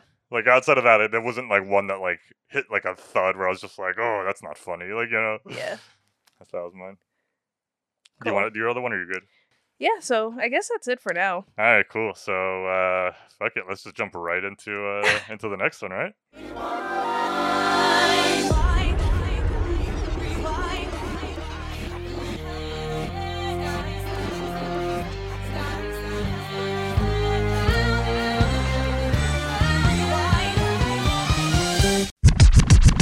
So Bill and Ted's Bogus Journey is the sequel to Excellent Adventure that follows Bill and Ted as they face off against an evil tyrant from the future who sends back evil robot doubles of our heroes to kill them and change the future.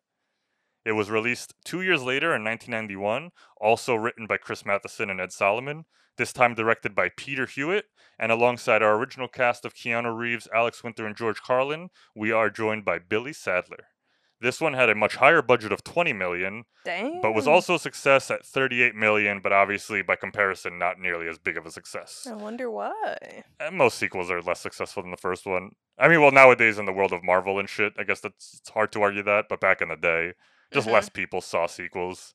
And they talked about in an interview, too, where they do feel like this second one has like a less broad appeal and is a little bit darker and a little bit meaner. And they contributed that to being like, that's probably why less people liked it.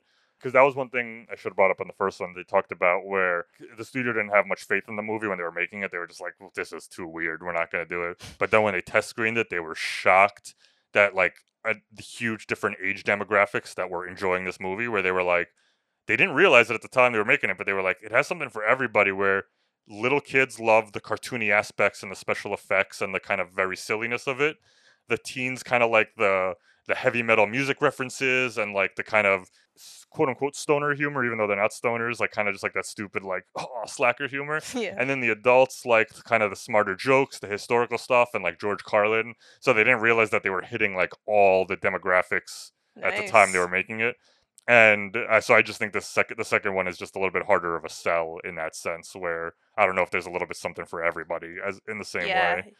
So yeah, like I said, this was written by the same writers, Chris Matheson and Ed Solomon. So that's kind of why I said where it's like this series belongs to them as opposed to directors come in and out. But Ed Solomon and Chris Matheson, and including up into the fourth, the new one, they wrote that as well. So that's kind of the one reason I'm a little bit excited, like a little more excited than I would be, where it's not like a studio is just like, just hire two idiots to write a third Bill and Ted. Like it's the guys who created it, and also with this sequel, Keanu Reeves and Alex Winter had a lot more input as to what happens in the movie. So they're not credited writers, but they definitely pitched the idea alongside with the writers. Collaboration. And they're saying it's the same with the new one. So again, fingers crossed that it's going to end up being good. I'm glad that the creators were able to stick with it and not get pushed out creatively, unlike other series that we love. Yeah. Oh yeah. Let's not even bring up Avatar. It's The Last Airbender. That has nothing to do with this. I'm heartbroken. Damn you, Netflix. Damn you. So right off the bat with the sequel, I have a lot of opinions on it, but the one thing I will say that I just think is the biggest breath of fresh air, it is one of the most original sequels I've ever seen, where in a time where even today, like, sequels are always let's redo the first one, but different. Yeah. It's always let's add a bigger budget. Let's add a little bit. You can go as far as the Ghostbusters 2 route, which is my least favorite, which is they almost entirely forget the first movie ever happens. Like they acknowledge it, but the way the plot unfolds, none of it lines up with the last movie. I see. Like Ghostbusters 1 ends, they save New York, everybody loves the Ghostbusters, everybody believes in ghosts, they become national heroes. The sequel opens up, they lost their business, they're disgraced, everybody blamed them for unleashing ghosts. Nobody in New York believes ghosts ever happened. And they do that because it's easier to write a movie where it has the same plot structure, where by the third act they become, so they basically it's almost a remake of the first movie. Sequels love to fucking do that. And it just always drives me nuts. So I remember when I first saw Bogus Journey, I was just like, dude, like, say what you will about whether or not you like it compared to the first one. You can't argue that they copied the first one in any way. Yeah. Which I loved. So they came up with the idea while they were making the first one. The two, Reeves and Winter, plus the two writers, were just pitching, like, hey, if we made a sequel, like, what would we do? And right away, the thing that they nailed on was, like, we want to deal with Bill and Ted in the afterlife. Which is already crazy. So the original, they wanted to call it Bill and Ted Go to Hell, but they just couldn't get that approved because it's hard to sell that and blah, blah, blah, kids and all that And stuff. also, I don't like the idea of them being in hell the entire time. No, it would have been the same plot, but that would have been the title. Oh, I Just see. to get you excited to be like, whoa, what? What happens? I see. But at the end of the day, I do think Bogus Journey is a better title because it fits more with the motif of, like, Excellent Adventure, Bogus Journey. Right. Speaking of which, I'm not that crazy about the title for the third movie. I think they could have got a little more creative with it. What's the title? Bill and Ted Face the Music. Oh. They could have called it something, or like, I see. I would have called it like Bill and Ted's Most Triumphant Return or some shit like that. Like, just kept it in the title, or like, like something like that, or like, Yeah. or like Bill and Ted's non-heinous adventure. It sounds, keep it something in their voice. Yeah. So Bill and Ted Face the Music. It's all right, but it's not my favorite title. And the studio wasn't that into the idea, as you would guess. They wanted them to go a much more route. The idea that the studio pitched to them was what I just said I would have hated, which is Bill and Ted now have to pass an English test, so they go back in time and they meet all these famous literary people, as opposed to, like, it would have been the same thing, just a different subject in school, but it's kind of same conceit. Time machine, travel back in time, blah, blah, blah. And like, Another this movie, presentation in front of the entire school. Exactly. So I love this. They keep elements from this first movie. It's not like time travel is completely gone from the movie. It's just not the main crux of it anymore. None of them were interested in coming back if that was the case, including Keanu and Winter. Tell them. They loved being part of this movie, the first movie, and they obviously loved the success and everything, but they were obviously like pretty typecast after this, where they couldn't really get a lot of other major movie roles because they were just known as like the whoa surfer dudes. And I think it took Keanu Reeves I'd argue until John Wick to break free of that, because like even The Matrix, they threw in like, I don't think it's a coincidence that when Neo first sees someone jump in the Matrix, the camera pans up to his face and he goes, whoa. Like, I think that was a nod to Bill and Ted. Yeah. In fucking Point Break, he plays an FBI agent, but he goes undercover as a surfer dude because I was just going to bring up Point Break. Yeah, because Swayze's a surfer. So like he never really broke out of that like kind of just dumb guy, like, what's going on? Like that character, But I think he embraces it now. Like his appearance in Always Be My Maybe. Yeah. was kind of like that grown-up version of him. Yeah, definitely. Oh, no, I don't think people look at him like that now. Like, I think if Yeah. he's in a movie, you're not going to be like, oh, he's playing the dumb guy. But I think because, I mean, he's obviously always been acting. He's always been in movies. But, his big breaks were like this. Then there was really nothing until Speed and Point Break. Then it was The Matrix. Yeah. Then, he had some stuff that he was in, but then it wasn't until John Wick that was like his new big franchise that he's like young kids look at him, they go, that's John Wick. Like, that's the Yeah. baddest motherfucker who's ever been on camera. Like, people don't look at him and go, like, that's that doofy guy who fucking Right. has lanky arms and says stupid shit. They're like, don't mess with that guy's dog. Yeah. So because of that, they weren't like dying to come back for a sequel. So they were basically like, listen, unless it's like so different and like an actual reason to come back, like something so weird. Like they want it to be as weird as the first movie, but not copy the first movie. Yeah. And like I said, regardless of whether or not you like it, think it's funny, or you think they went in a good direction, I don't think anyone could say that they rehashed anything for the sequel. Oh no, they It, cannot. it was so goddamn original, which I would just respect right off the top. Like, just so good. I would present this as a definition for unique. Yes. Yeah. And again, I keep saying I'm excited. I might be eating my words, but I'm hoping they do the same thing with this new one, and it's not like traveling back in time for some reason, like just traveling back in time. Yeah. I don't care. Obviously, you gotta have a little bit of it. I saw the poster. I know that the phone booth is there. But yeah. So this movie opens up. You immediately see that they have a much higher budget when you're seeing the future. It's not George Carlin standing in front of a completely black backdrop. Yeah. You see Bill and Ted University. You see the statues of Bill and Ted doing their classic pose. I'm just wondering if Disney Channel got their inspiration for like Xenon wardrobe from this opening scene. Never seen it, but I would argue maybe. I'm gonna show it to you after this. Okay, yeah. I would have no idea. Actually, I don't even know why I said argue. Yeah, maybe. I don't know. And then I do like that the very beginning is kind of a nod to the first movie where they're having a class and George Carlin comes through with all these historical figures. It almost makes it seem like, okay, we're doing this again. Like, because they show you, here's, I forget who they even bring, but I think they bring Ben Franklin. Or no, I don't know who they bring. No, that's who they're bringing in for next Oh, week's next week is class. Aretha Franklin and Ben Franklin. Yeah.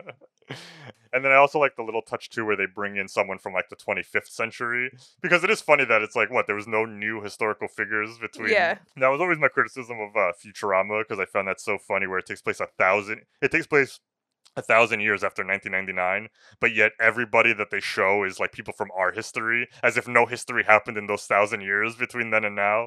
So it's all like, there's Ronald Reagan, there's Richard Nixon's head, like there's, like a reference to Nazi, and it's just like, well, what happened in these 1,000 years? So I like just that little touch where they show one rock star from like the year like 2445 or something like that. I would so be down for that course. Oh. Like a Oh, yeah. history course that actually brings in those figures to Oh talk. shit! That'd Everybody. be so awesome. All right, so I kind of broke free of our structure a little bit though. So I know it went pretty fast, but did you have any expectations with the sequel right before we put it on? I know we watched them back to back, but Yeah. what did you think the sequel was gonna be? I think I was just expecting another version of the first movie. Travel back like in time and- traveling back in time for some reason, like they need to do something. And I even would go along the lines of saying maybe they need to tap into different figures, like in history and in time. Not necessarily for a history report, but maybe like they need to like figure something out or like some Yeah. mystery or whatever, kind of like along the same lines. Yeah, like I think most people would have expected they would go to different time periods, different from the first one, pick Yeah. up different historical figures, but kind of the same concept where they make friends with them and this and that. Right. They have to Because team up. in the first movie there wasn't a villain really. No, not like it was really. kind of like the, Kind of Ted's dad, but even that, not really. yeah. Like, So I was actually very excited that at the very top that there was a villain. Yeah, I was there's like, like a all right, like tyrant. that's pretty exciting. yeah, and I love how serious that guy plays it. Like it's such a silly movie. He plays it like a true like mustache twirling villain, like just Yes. complete bad guy. He cracked me up at the very beginning of the movie. Oh, with his air guitar. Yeah. He's like, no longer will we have to listen to this. As if they can all hear the air guitar, Yeah. You talked a bit about your background with this movie, Yeah. but specifically the first one. What about your background real quick with the second one? Seen it way less, and also probably I didn't watch this one until like my 20s. Okay. Yeah, it was just one of those things I always assumed the sequel was going to suck, so I just never sought it out. Like I never saw Revenge of the Nerds 2. I never saw fucking Big Top Pee-wee, because I love Pee-wee's Big Adventure. There was like every famous movie in the 80s had a sequel, and I never watched Airplane 2. I just always assumed they were going to suck. And for the most part, I'm right based on what I could tell from what people say. Most of those movies just end up falling flat from the first one. But also I didn't know the background, and I didn't know it was like the same creative team. So I just assumed it was just like, all right, they tried again. And then the fact that there was never anything after this one just made me assume it sucked. Because I was see. like, oh, well, if it was good, then they would have kept making more. So then I finally watched it like sometime in my 20s, where enough people told me like, dude, you should actually check that one out. It's worth it. And then I watched it and I was pleasantly surprised. And I was just like, I mean, I have my opinions, but definitely didn't see this coming. That's one thing I could say for sure. I didn't see any of this movie coming. That's cool. Yeah, that's pretty much it. Sweet. But yeah, I think like the first one, like I've seen like over 20 times, 25 times. This one this was like my 5th time seeing it. Okay. So I haven't seen it nearly as much. To jump back where we were, we got the villain Denomalus who breaks into the George Carlin's class. Stupid fun fact, his name is Denomalus because it's the writer Ed Solomon's name backwards. Wow. And quick cameo in the ice cream scene in the first one, the 2 guys who did the Ziggy Piggy, those are the writers. That's Chris Matheson and Ed Solomon. Oh, that's fun. Yeah, so that was them in the movie. I like that. And Denomalus breaks in. He finds out that he built evil robot Us's, so a robot version of Bill and Ted that are evil. Yes. What was as soon as they came on the thing, before you knew they were robots, you were like, oh man, and then you found out they were robots and you were like, oh, what were you thinking was happening? Well, I had thought that somehow this villain had gone back in time and turned them bad and then brought them into this. Like, I thought that there was going to be... I didn't know they were robots. I thought that somehow they were manipulated and they were like the bad versions from a bad timeline. Yeah. You know? But yes, you get the evil Bill and Ted, which are programmed to be exactly like Bill and Ted, just more evil. Yeah. But I like that because as Denomalus hates Bill and Ted more than anything, so therefore he hates his robots as well, because they're just so aggravating to him. Yeah. But can I just mention, I don't know if this was like a collaboration with special effects and wardrobe or whatever, but the robot, like when they peel away their skin, faces and their skin to show the robots, I thought that was done really well. Oh, yeah. It was big time. fantastic. Yeah, I mean, it's all special effects, just practical. It's practical versus, like anything. I don't know that was just special effects, because it was very realistic looking. Yeah.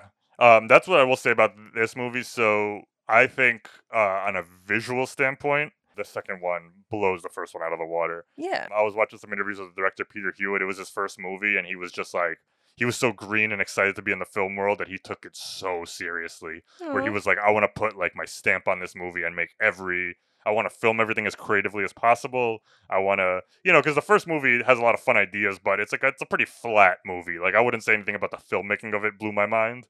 More so it was them just covering up the fact that they had no budget. That was the most creative part. But this, like, up until later when we get into certain sequences, like, everything is filmed very uniquely, and all the special effects are just so more inventive in this movie, where I loved it. Yeah, so I'm glad you noticed it as well. Yeah, absolutely.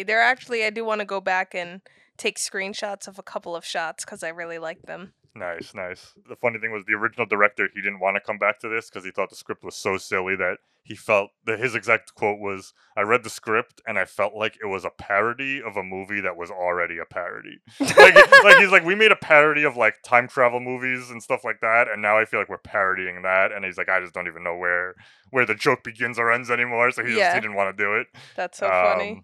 So that's when Peter Hewitt came on board. Yeah, so after, the evil robots get sent back, and then that's when we get our first sight at the real Bill and Ted, in the sequel. Gotta say right off the bat, super disappointed in the way they changed Keanu's hair. Shorter? The character is literally not as funny without that haircut. It was like his hair was like too cool in this one, like that weird fucking mop top. Like I said, like earlier, something about that just makes him funnier to me. I don't know what it is. Like his hair in this was like a little too cool for me. Something has to change though to show that time existed between. I think the fact that they were like 5 years older. Because that one thing I didn't mention about the first one is they did make it almost 2 years before it came out. The studio that was going to put it out ended up going bankrupt right before they finished the movie. So then they had to spend like a year shopping it to other studios. Oh, wow. So even though it came out in 89, it was filmed in like 87. And so now we're in 91. So like they're almost 5 years older. And, in your early 20s, that's a pretty big difference. So I think they do look a lot older in the sequel, personally. I didn't think that until the very end of the movie, actually. Oh, when they're actually older. Yeah. But yeah, I don't know. If you look a picture side by side, just about that hair, it's so funny. I think the acting was still there, that it had me. Oh, it's still there. Don't get me wrong. I'm just saying, if I'm picking nits, they should have kept that. They should have kept that goofy ass mop top hair. That's funny. So that's you find out that the evil Bill and Ted's plans are to go, that apparently they give a speech when they win Battle of the Bands, and that's what sets in motion them changing the entire world. So the evil ones, their job is they want to go kill them and then give the same speech but different, as they say. Which also doesn't make any sense. How about you just don't give the speech? Like, how about you just kill them and don't show up, and then nothing will happen? Yeah. Like the first one didn't make sense. This one truly doesn't make any sense. Nothing about this movie fucking lines up. And it just was the cherry on top that honestly I was a little tired by the time we started this movie. So Yeah. like it just blew my mind like how crazy this movie's plot was and all the crazy stuff that happens. Yeah. So I was just so confused. So you find out that they get into Battle of the Bands, but they still suck. Yeah, and Pam Um, Grier tells them that they suck, which is crazy. Yeah.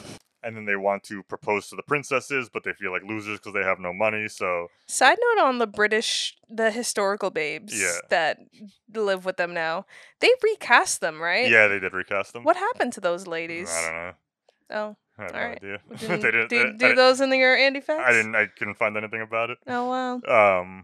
And also with me, it had been so long since I I said, like I didn't see this one until my 20s, Yeah. and honestly, the princesses are such a small part of the first movie. I didn't even realize they were risky. Like if you watch them back to back, you can notice, but when Yeah. it's like 8 years in between, I just thought they were the same people. I kind of just the dark-haired girl in particular from the first movie. I really liked her, Uh so I was kind of like disappointed to not see her in this one. huh. Yeah. And also, they don't live with them. That's what's hilarious. They live somewhere else. Oh right, which we never really see. Yeah, we never see, or we don't really know how they make money or what the fuck's going on or anything really like that. But again, doesn't really matter. Whatever. Go with the flow, man. Yeah, so then they have the princess's 512th birthday, which seems like the lamest party of all time because it's only their parents and their parents' friends, apparently.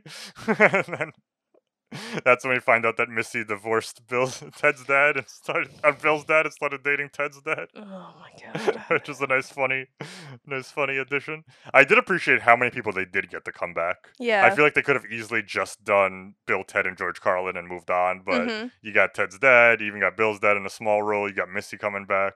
I don't know why I wasn't as creeped out by Ted's dad making out with Missy. I don't know. Maybe because he wasn't giving her like the sex eyes. Yeah, and wasn't doing it in the bedroom of his son yeah, while yeah, he was yeah. still a teenager and That's living there. probably what it was. And then they reintroduced the military school plotline again, which makes even less sense this time because I'm like, he's an adult. Yeah. He's a 19-year-old who's not in school and has his own apartment. Get out of here, guy grabbing the back neck of people. Yeah. Like, So I ew. was just, I know it's set up later because you're supposed to see their biggest fears, and like that's why they brought that guy back so they could Right. it make sense later in the movie. But I was just like, what are they afraid of? Like, how can your dad send you to military school when you're over 18 years old, like, Yeah. and you're done with school? Like, you I guess they're graduated? still childish in that way. Yeah, so that's pretty funny. They propose to the princesses. Will you marry us? Now, listen, what you were saying earlier on when we were talking about the first movie about them basically being the same person really, really is true in this moment. When they're basically giving the same speech to these girls, but just swapping in different words. Yeah, they just had different like examples. So, excuse us, dude. God. Gave them the same ring. Yeah, the And then plastic ring. There was a moment where they paused, looked at each other, and they're like, yeah. Yeah. And then go back to the And- speech. A quick. Oh, God. And then I just love like to go back to how childish and like young they are at mind. They're like, "Do you think after we marry the princesses, they're gonna start staying over with us?" And then our girlfriends are most chaste. This fucking line is ridiculous. Oh god, so good. Wow. This. Wow. Wow. And then they get infiltrated by the evil us's. I like that immediately Bill and Ted think it's a similar adventure to the first movie where they see themselves come to the door, so they just assume it's them from the future. Yeah, I thought that made a lot of sense. Yeah, I know. To me too. I was like, I actually don't blame them for going with them because they even question it for a second. And he's like, "Don't you remember we had the most excellent adventure through time?" Yeah. And I like that too because it's almost like they're expecting to be on a generic sequel the way we as an audience think it as well. Like, Yeah. they're like, "Oh, sweet, another sweet adventure through time."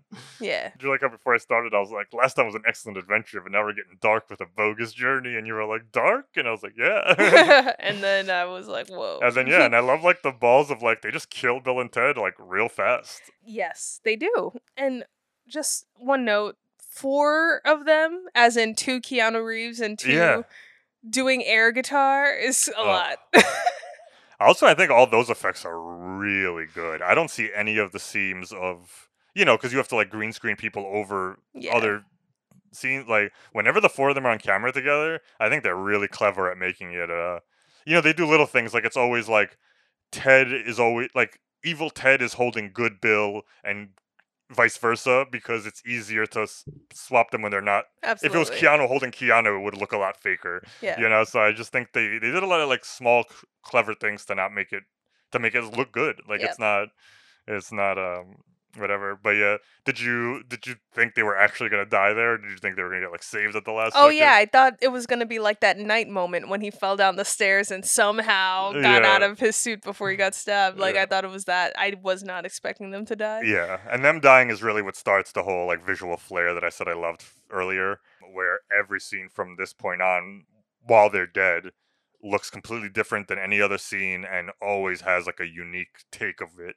Right. Whether when they're dead in the real world and they're completely grayed out, but everything else has color, I thought that was really cool. Yeah. And real quick before we move forward, because we didn't really establish we're going spoilers or non-spoilers. Are we just talking about the movie, or are there spoilers? Yeah, honestly, this one it's fucking impossible. Let's just talk about it. Fuck All our right. format. So no format, I guess, Yeah. for the second movie at all.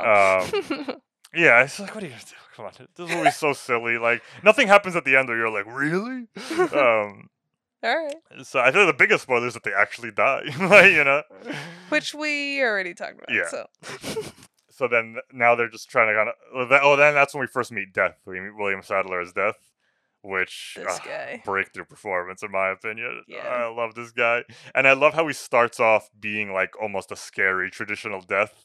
And so in this first scene, he's just like, even that first shot when you just see him real far away, I'm like, that could almost work in a horror movie. Like like these guys don't know what's going on, and in the distance you just see a black cloaked figure with a scythe, and you're like, oh shit, kind of Yeah. scary. But then a reference that means nothing to me because I don't know what the hell it is. But then they give him a Melvin, which they bring up like 10 times, which I guess is when you give someone a wedgie from the front. I guess so. Yeah, because they give him like a front wedgie and they Melvin him pretty good. And that's how they escape death the first I time. don't know. I feel like there were a lot of references in this movie. Like someone was a huge fan of Star Trek with William Shatner. Well, the thing was they just wanted to film in those same rocks. Yeah, I noticed that. But I feel like there were more. I just didn't get to write them down. Oh, the other one was they had a whole like ghost moment where when they were dead, they kind of like got walked through. Yeah. And that just, Patrick Swayze in Ghost when he gets walked through Yep, by that had Demi to have Moore. been that because this is a year later. Like Yeah. that was 1990. So I just felt like there were a lot of like little seeds. Except they made the effects so ridiculous. Like it's just like they get so wavy and cartoony and giant. Like it's like totally just not subtle like it is in Patrick Swayze. Yeah. Yeah, so they're trying to just kind of figure out what to do while they're dead. And what I think is probably the funniest scene in the movie is when they go to the police station and Ted possesses his dad. This fucking actor is brilliant. He's so good. Like, I'm not even lying. Like, this is like if you were, I would look at this to study acting because before he even talks, he transforms into Ted. Yeah. Like he's just sitting at the desk having his normal speech, and then the second Ted goes into his body, he kind of stands up, and it looks like his like arms get like lankier, Mhm. and I was just like, holy fucking shit! Like this guy is Ted. And then when he starts talking, it's even better. Or it's just, Yeah. oh my god. Which I feel bad that he came first because the second guy doing Bill was not great. Nah, he wasn't as good. But he also, I feel like they knew that because they gave him less dialogue and Yeah. like less to do. But Yeah, he really nailed the inflections, the body language, it's just Yeah. everything. Okay, dudes. I mean, fellow policemen. My son, Ted Theodore Logan, and his friend, Bill S. Preston Esquire, have been murdered and replaced by evil robots from the future. You totally did it, dude. I totally possessed my dad. And I also love that they never. It's not, like, movies like this where weird shit happens, there's always like hey, we can't tell anyone because they're not going to believe us. They always just earnestly talk about whatever they did. Like, even like when they're talking to Pam Grier in the beginning, they were like, well, of course the babes are better than us. They've had since the mid-century to practice. She's like, what? like, wouldn't you try and hide that information? Yeah. Or when he's talking to the cops and he's just like, Bill and Ted, my son was totally killed by an evil robot. Now they want to kill the princesses. Like, as if the police are supposed to be like, okay, yeah, that makes sense. I just love, like, there's So trying funny. to cover it up. Oh, man. Yeah. But, that exorcism scene, or it's not an exorcism, but they bring up the exorcist. That's why Oh, I see. Because they were like, it worked in Exorcist 1 and 3. That seemed like something for you, like for Definitely. your kind of audience. Because those are the good Exorcist movies. 2 sucks, but 1 and 3 are good. I see. Kind of jumped around a little bit there. No, really, that's kind of what happens right after they Melvin death. They go right to the police station. Oh yeah, but then you talked about the exorcism. That was it, because that's right before they possess the dead. They go, "You sure this is gonna work?" Yeah, it worked in The Exorcist 1 and 3. Oh, I see. They're all connected. Oh, you're talking about the seance scene. Oh, Yeah. yeah, no, that comes next. Oh, okay. Yeah. So we find out that Missy holds weekly seances for some reason. But it's funny. They're not trying to talk to anybody they love. They're trying to talk to famous people. And so they all bring up all these historical figures. And then, who does Missy wants to talk to? Ty Cobb. Like, he's like a famous baseball player. Everyone else picks like someone really important. I see. And I she didn't know who picks- that was. She picks Ty Cobb, which is hilarious. And I feel like this was probably... I feel like the 90s was a lot when we were getting a lot of that kind of like Miss Cleo tarot card, new age mysticism stuff. So I think they were just kind of commenting on how like a lot of people, they'd call them new age dudes and all that. I see. So I think that shit was hot in the 90s, like, kind of like connecting with the dead and all that stuff. Side note, I think it's just really crazy that this chick Missy. graduated from high school Yeah. and just immediately wanted to become a house mom. Yeah. And just like, I'll make you sandwiches, I'll drive you to the mall, I'll blah, blah, blah. I think that's what's kind of funny about Missy too, because yes, she's like promiscuous, and even in the first movie, like, she's like, oh, tell Mr. Ryan I said hi. Like, she definitely wants to have sex all the time, but she also seems like a decent mom and like a good she's always like taking care of the house and like it's just like, it's funny that you would think that she like they'd write her as like a gold digger or someone who's evil, ulterior motive. It's like, no, it's just what she wanted. She just wanted to marry such an a old weird character. Missy's funny. And then so they crash the seance, and then Missy sends them down to hell, and then that's where like I guess their original idea, the conceit of the movie of them dealing with the afterlife kind of really kicks in. And then all these scenes are just super. I don't even know if I find them necessarily hilarious. I just think they're so creative. They go to hell, they meet Satan. I love this is what it looks like. We were totally lied to by our album covers. And then they get trapped with all their fears, their innermost fears. Right. And I liked it. This shit was almost shot like a Freddy Krueger movie. I kind of loved it. It was very horror movie-esque, something Masha would normally avoid. Yeah. And this is where they said, like, because this movie's a little bit darker, I think that's why I didn't do as well. Where, like, it's not really fun for the whole family. Yeah. But this seems like something that would be enjoyed by people who like to go to the movies high. yeah, sure, for sure. Did you know the grandma is played by Alex Winter in heavy makeup? No way. Yeah. So for real? Yeah. So he did a great it's job him playing his own grandma. Wow. And we got to see young Bill and Ted, which is young Bill and Ted were casted very well. Bogus. That grandma should get her own spin-off. Yeah. It's creepy as hell. So that stuff. So I don't know. What'd you think of all that hell stuff? I thought it was very unique. I feel like that's the word I keep using for this sequel. But yeah, I was not expecting any of this. I was just like, what is... And that's not even where it all stopped. No. Being weird. But yeah, I really enjoyed and this is one of the shots that I want to go back and take a screenshot of when they are together in hell, but with the military guy. Yeah. That shot of, he makes them do infinity push-ups, yeah. But the camera's kind of circling around, but it's facing up towards the military guy. Yeah. That shot is so cool. Yeah, definitely. I was a fan. Yeah, I've... Like, to the point where I kept saying the first one was probably smarter than it should have been. I think this one was probably filmed better than it probably should have been. like this guy really put his all into it when he could have just been like, let's phone it in. It's a fucking Bill and Ted sequel. Yeah. And I know normally I like to say I don't want to just go through the plot like piece by piece, but with this movie, it's like I just don't know what to do besides talk about the set pieces, because it's really just set pieces. It's not like it's like then it's the part in hell, and then so then they go back and challenge Death to a game because he says that earlier that if they beat him in a thing, which is a hilarious reference to the Seventh Seal. Have you ever heard of that movie? Oh no, I think it's a Swedish movie. Ingmar Berg. I can never say his name. Ingmar Bergman. And it's about a guy who's like in limbo after he dies, and then he challenges Death to a chess match, and the whole movie is them playing this very sophisticated game trying to best Death and all that. Oh, I see. And so that's what they're setting up as if it's going to be like a chess game, and then they play Battleship. You have sunk my battleship. I just was not expecting that at all. My eyes were That's- like in the back of my That's head. my second favorite sequence. Like after the possession scene, I just love Battleship, and then you find that's when Death starts getting sillier and sillier, and then he's like a sore loser. Yeah, he's They- like, best 2 out of 3. and they're playing fucking electronic football and Clue. Like, just something about him reading like. I believe Colonel Mustard did it in the study with the candlestick. Twister. Twister, yeah, like all these Jesus stupid ass Christ. games. That is not the game I was I Yeah. was not expecting that sequence at all. I love it. Oh, it's so good.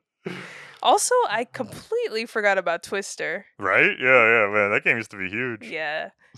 I remember playing that in like, after school programs in like elementary school or whatever. And I'm just thinking like, is that a game that will ever be played ever again and after Corona? Yeah, I don't think so. I don't think so. I think I had that thought exactly when it was the Grim Reaper. He had to put his like right foot on green and it passed by like Bill's face. And I was Yeah. like, no way. Oh, dude. And then to my point where like none of this really logically makes any sense. Like I don't really get.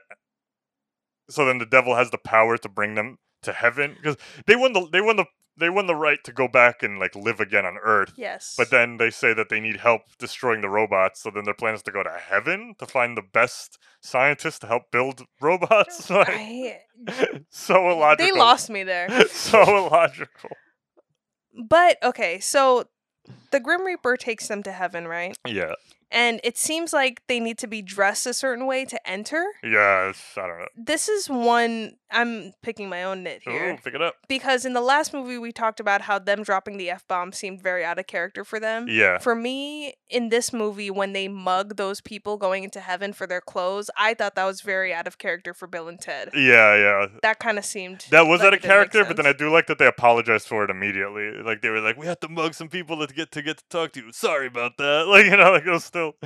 Oh, and they also tripled down. I'm pretty sure I heard 3 F-bombs in this sequel. Yeah. Yeah, there's a lot of them. I The don't evil get robots it. call it. I mean, it was the time. It was humor at the time. I could think of so many fucking movies. With I that know, shit but in it's it. not funny. Like I just To feel us- like it doesn't land. To us now, I think teens in the 80s were cracking up. I Tr- guess. Yo, me and my friends called each other that every third sentence. Shut Wow. up, F. Shut up. It was everywhere. It was just a funny word at the time. We're immature. What are you gonna do? All right. I'm just saying. I know, I understand it. It never hit me back then either, so whatever. Your favorite movie had it. Okay, all right. I'm not denying it. I'm just But yeah, that felt very out of character for me. So that Yeah. was the only moment that I wrote down. I was like, Yeah, it was a little bit. Yeah, and I didn't really understand how that worked either. Like Death could get them to heaven and they had to break in. That's why you start thinking about the rules. You're gonna have a bad time. You got to really just sit back and just take every scene for every scene. yeah. Like for example, in heaven there are these 2 gremlin looking, I don't even know what animals they are, but they are the best scientists heaven has to offer. They're station. Yeah, well, no, that actually joke I kind of liked, where they're looking for the greatest scientist who ever lived, and then Death is like, "Did you really think? Like, were you really like ignorant enough to think the best scientist was gonna be from Earth?" And they were like, "Yeah," and like as if to be like, "There's a whole universe out there. You really think you motherfuckers are special?" Like, no, That's funny. it's these aliens. Like, they were just aliens from a different planet. Okay. Well, first they talk to God, and there's not even that many jokes in this side, but it just always makes me laugh with just the earnestness of like, first of all, we'd like to say, congratulations on Earth. What a most excellent planet. Bill and I enjoy it on a daily basis. Like, what? Jeez. That's what I mean by like the earnestness of these characters. Like, it's not like they're doing these things where they're like trying to like suck up to get what they want. Like, I love, or even when they first meet Station, like, first of all, I'd like to congratulate you on a most excellent game of charades. Like they were actually like proud of that game. You know what I mean? Like, it wasn't, they just like, they see something good and nice and they're like, nice, we wanna, that's why I think these characters endure. Mm-hmm. I don't think, like, I think if they were mean-spirited and stuff, that like time would have shown that we're like, it's not really funny anymore. Yeah. You know? Like, I mean, I love Kevin Smith. I think these guys hold up way more than old Jay and Silent Bob. Like, you watch some of those and you're just like, all right, calm down. And I grew up obsessed with Jay and Silent Bob and Kevin Smith. Like, but even now, like, I have to watch it with a tinge of like irony to be like, okay, like he's just gonna say fuck every 3 words. They're gonna be mean to everybody. And you know what we're gonna do? We're gonna go to that party, we're gonna get some pussy, and I'm gonna fuck this bitch, I'm gonna fuck this bitch. I'll fuck anything that moves. You know what the fuck you looking at? I'll kick your fucking ass. Shit, yeah. Throw that motherfucker owe me $10. You know, fucking tonight we're gonna rip off this fucker's head, take out his fucking soul. Well, that's why I think that's another layer of why I think this movie is successful, because, you know, obviously it's a fan favorite. Everybody loves Bill and Ted. So it's so easy for them to fall into or lean into what people loved about them in terms of like their persona, and overusing the terms like excellent and the guitar. Like, I never felt like it was overused in a sequel like this, which I feel like they could have easily fallen into like overusing those phrases. Oh, yeah. You can get to like an Austin Powers 3 where you're just like, what are we still saying groovy baby? Like, come on. Like, like, I felt like the actors did a very good job too of not overperforming. Oh yeah, or sure. over exaggerating the characters. Yeah. They still felt like they were in their own world. Exactly. And yeah. Yeah. And it helps that they're in a completely different adventure, like we said earlier. Like, if they were rehashing the same shit, then it would feel rehashed. But it's like, how would they react to being in hell? How would they react to dying? How would they react to meeting death? You know, and all this stuff. I guess I'm just really proud of that because, you know, knowing that this was kind of rooted in sketch comedy, and obviously a lot of that is performed for an audience. So I've been to a lot of improv shows where people are catering to the audience rather than just focusing on doing something fun, you know? So I just felt like they did a really good job of not performing for an audience. Yeah. And to that point, too, the thing with sketch and the reason why I think most SNL movies don't work is that when something is funny as fuck for 5 minutes, then you made it in 90 minutes, it can be very annoying. Like, you know what I mean? Like, every once in a while you get a Blues Brothers or a Wayne's World or MacGruber, but most of the time you get all the bad ones, you know? Like, those are the 3 good ones. Like, exactly. So yeah, I don't know how it works. Like deadass, I was reading about this, and they were like, the first cut of Bill and Ted's Excellent Adventure was 2.5 hours long, and we had to cut a lot out of it. And I was like, I kind of want to see that cut. I kind of just want more. Wow. I kind of just want some more fucking. Is there a director's cut out there? Nah. So what did you think of Station? At that point, I was like, what in the... I thought that I was high. Like, I didn't know what was going on. That's where I gave up. I thought that I was too tired. Just the thing with the station. So, like, I finally, for the first time in my life, was able to figure out what the fuck all that was. It's like the weirdest in-joke of all. Because it makes no sense to me. I never really understood what it was, because... the first couple times I saw this, I was like, all right, I guess their name is Station, and I missed it, so they're calling them Station. But this time, I don't know if you noticed it, but everybody says Station. In the first scene, when all the historical figures are coming out, there's that one, I don't know enough about rock and roll. There was a famous rock and roll guy in the movie, and he comes out of the time booth, and he goes, Station! And then whenever Evil Bill and Evil Ted are talking, they give each other a plan, and then Evil Ted always goes, Station! And then they go and do whatever they're doing. Oh. So, I think the joke is... Because I think Station might be like a future slang for like awesome or excellent. Because God says, I want you to go meet these new aliens. And he goes, Station. And then I think Bill and Ted think that the alien's name is Station after that. Because then they call him Station for the rest of the time. But I was like, but then why would other people be saying it throughout the movie before that character even exists? So I think that's the joke. But then I saw there's a Twitter where Alex Winter a few years ago was like... Sorry, there's a Twitter? A tweet. Whatever. I don't know how that shit works. There was a Twitter. You know I don't do that social media stuff. I don't know what the hell's going on over there. All I know is Twitter is a way to ruin someone's career. I saw it on thebook.com. Bogus. Alex Winter tweeted something where he was like, I love Bill and Ted. I love all this, but I gotta say, I don't know what the fuck Station is. Like, he's like, people have been yelling at me for my whole life ever since that movie. Like on the street, he's like, Station. He's like, I don't understand that joke. And then one of the writers finally answered, and he said, it's like the weirdest inside joke of all time, where they were writing the script, obviously drinking a lot while writing it, and like, Yeah. you know, just having a good time. And they had a typo where they had a scene that was taking place in the police station, and they were like, let's not do that scene, and they erased everything, but they accidentally left the word station. So then later they're rereading the script drunk, and then right in the middle of like, you know, this happens, and all of a sudden it just said station, and it made them die laughing, and then they were just drunk in the room going, station, station, and then that just put it in the movie everywhere as if it was supposed to be some kind of joke we all got. So I was like, I love it. I think I laugh every time they yell station, but it doesn't make any sense. I don't know why it's the alien's name. I don't know why. Put it in so many places. It's in so much of the movie. There's so much so many people yell station. It blows. It's insane. So finally, 20 years later, we finally got an answer of where it came from. They were That is drunk so and forgot to funny. delete the word police station. Station. Oh, sorry. They didn't lose me at those two alien things. Okay. They lost me when those two things became one. Then I was like, what the hell are we watching? And again, I don't know why. Because all he does is build the robot after that. I don't know why he needed to be one. I was like, wouldn't they build it faster if there was two of them? It made no sense. They just come together. Fucking big robot. I mean, not a big robot, a big thing with an even bigger ass. Like the ass they put on this costume was insane. It was so gross. It was the biggest butt of all time. It's like half their back of their body was a butt, and it went so deep, like the crack. I was like, this is gross. I feel like there's an 80s movie where this happens. I feel like this is a reference to something else, like around the Never-Ending Story world. I mean, maybe. I don't know.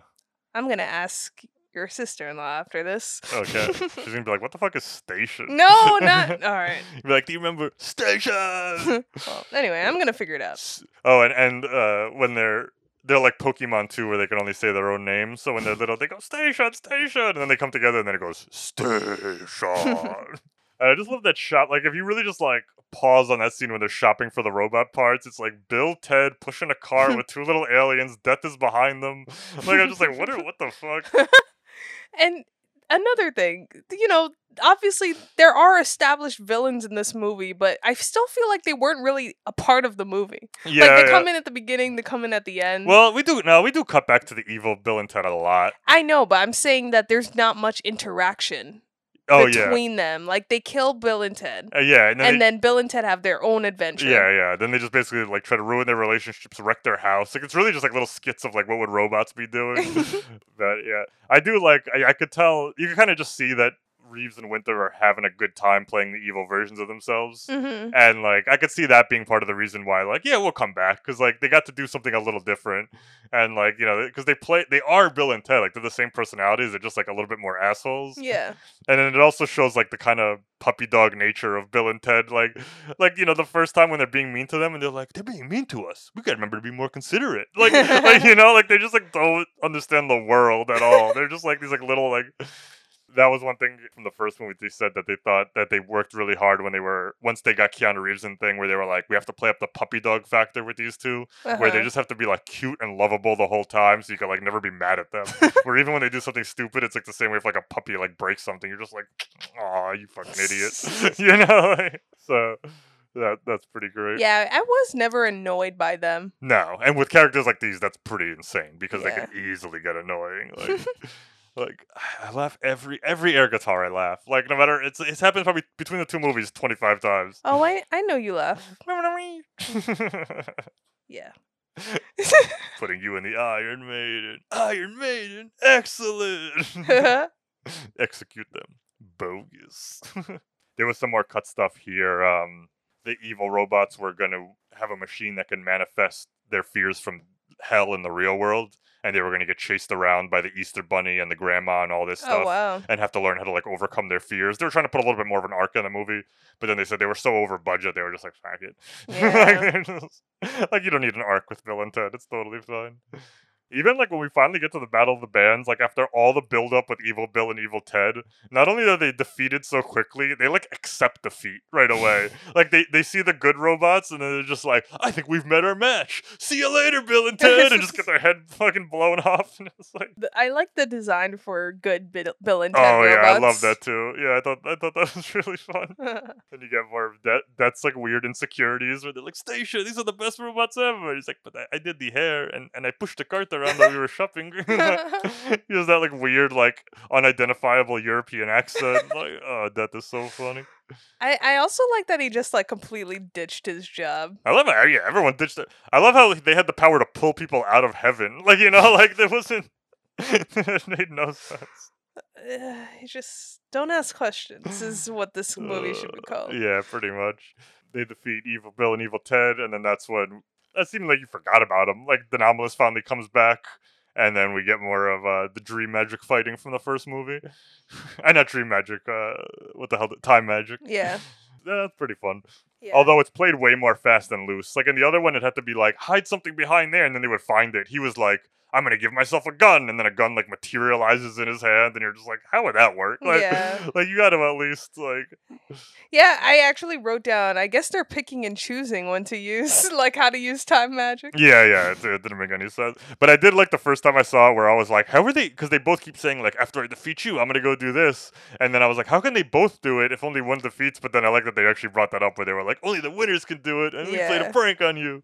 Yeah. But yeah, he's very quickly just arrested without like anything, you know, this and that very, very fast. And then I like this because I actually really like the end of this, and it makes it seem like you're watching the end of a series as opposed to an end of just a movie, like the end of this movie. But they, like I said earlier, they totally break the rules where they still suck at playing guitar, so then they go back in time for 16 months to practice, where they also get married and have babies, and then come back as like fully fledged musicians. Yeah. But that breaks the rule of the first movie where the clock is supposed to always be ticking when they're time traveling. Right. So if they spend 16 years, it didn't make any sense, but fuck it. Yeah, whatever. No. They come back with their new look, with their babies on their back.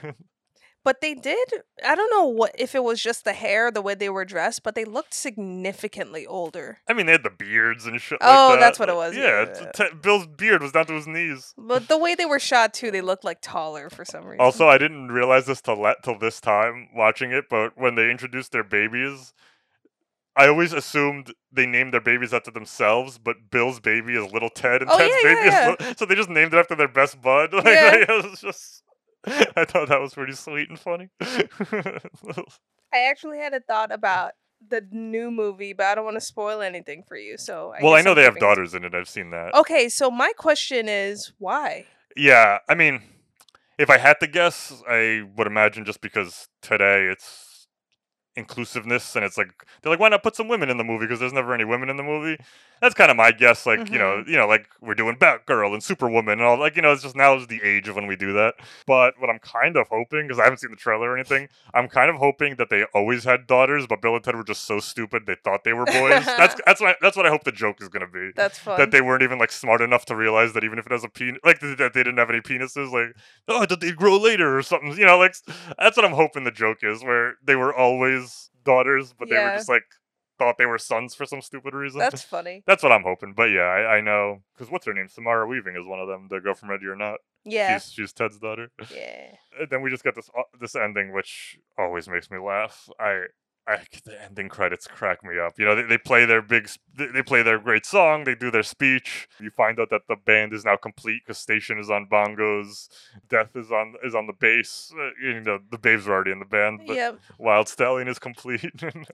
I don't know what you think about all this. I know you laughed at the Grim Reaper's rap. I'm rubbing my You like the Grim Reaper's rap? the rap? Yeah, As in his little rap he does. Oh yeah. You were laughing. You might be a king or a little street sweeper, but sooner or later you dance with the Reaper. I was laughing during the rap, but I'm just rubbing my forehead over the ending credits. Yeah, the ending credits were so good. I think actually I was about to say that might be a good best worst, but I didn't think of it, so I don't want to waste time. No, I won't remember any of them. Well, I know my favorite one was air guitar learned to eliminate smog, and so that's how all pollution is gone from the earth because everyone's doing air guitars. Yeah, that was funny. That was pretty funny. Yeah. That was pretty funny. Jesus Christ. But I love like, yeah, they get super famous. They end up playing. They play on Mars. Death ends up going solo. His album flops. He comes back. Like it's all Yeah. this- Lip syncing controversy. yeah, the lip syncing controversy. Jesus Christ. What is. Oh man. So I feel like they got drunk a lot. yeah. So like writing this movie. even though I'm happy with the third one, I do think this ending is like a great. If it was only 2 movies, it's like a good ending. It feels like an ending to like a series, even though it's only 2 movies. Yeah. It just feels like, you know, I was like, is this Endgame? Like, what is this? This is like the last of this saga of Bill and Ted. Because the first one just ends on that joke. It's like this: you find out how important they are, and then they still suck. And he goes, "They get better." Right. But I love the just the insaneness of those end credits. And one last thing is, I totally thought that they were going to switch it up and have George Carlin be in more of this movie, but he wasn't. Oh yeah, he was even in less. Oh yeah, that was the other thing we didn't bring up. That we find out that he was Pam Grier all the whole time. Yeah. Yeah, same thing. I thought like, especially because in that beginning scene, he's like basically in an action sequence. Yeah. Like he's like escaping gunfire and all this. So I thought, yeah, we're gonna get a lot more Carlin. Like, I thought he was going to. Arguably, get less. Yeah, exactly. Like, I thought he was going to warn Bill and Ted. Like, yeah, I just. Yeah. exactly. But pretty funny. Man.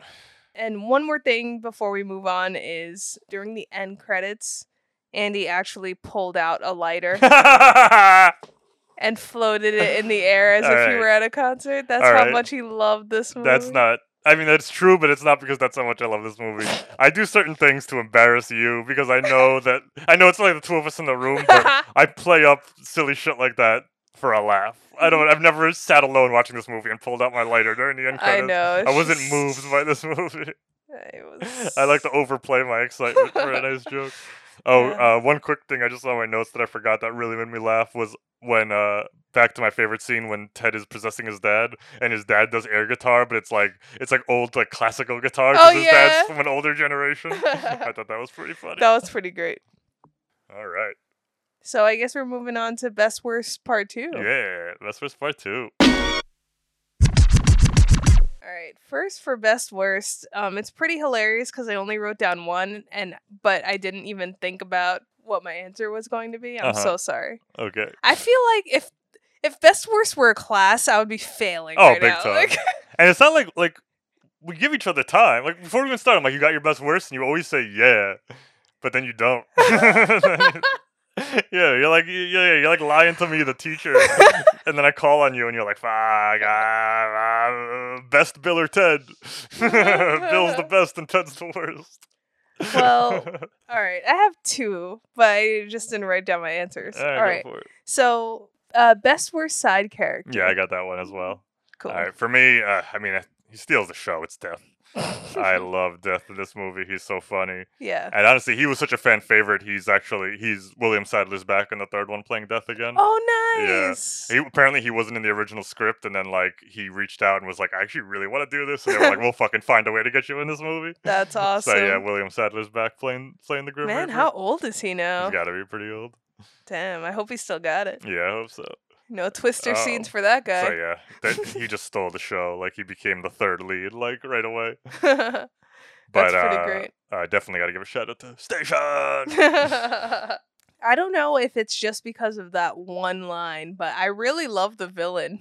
Denomalus? Yeah. He was pretty great. Like, I kind of wanted to see more of him. Yeah, he was good. I just felt like everything I rolled my eyes at, he was the representative of that. Yeah, I'm just like not understanding why everyone loves Bill and Ted.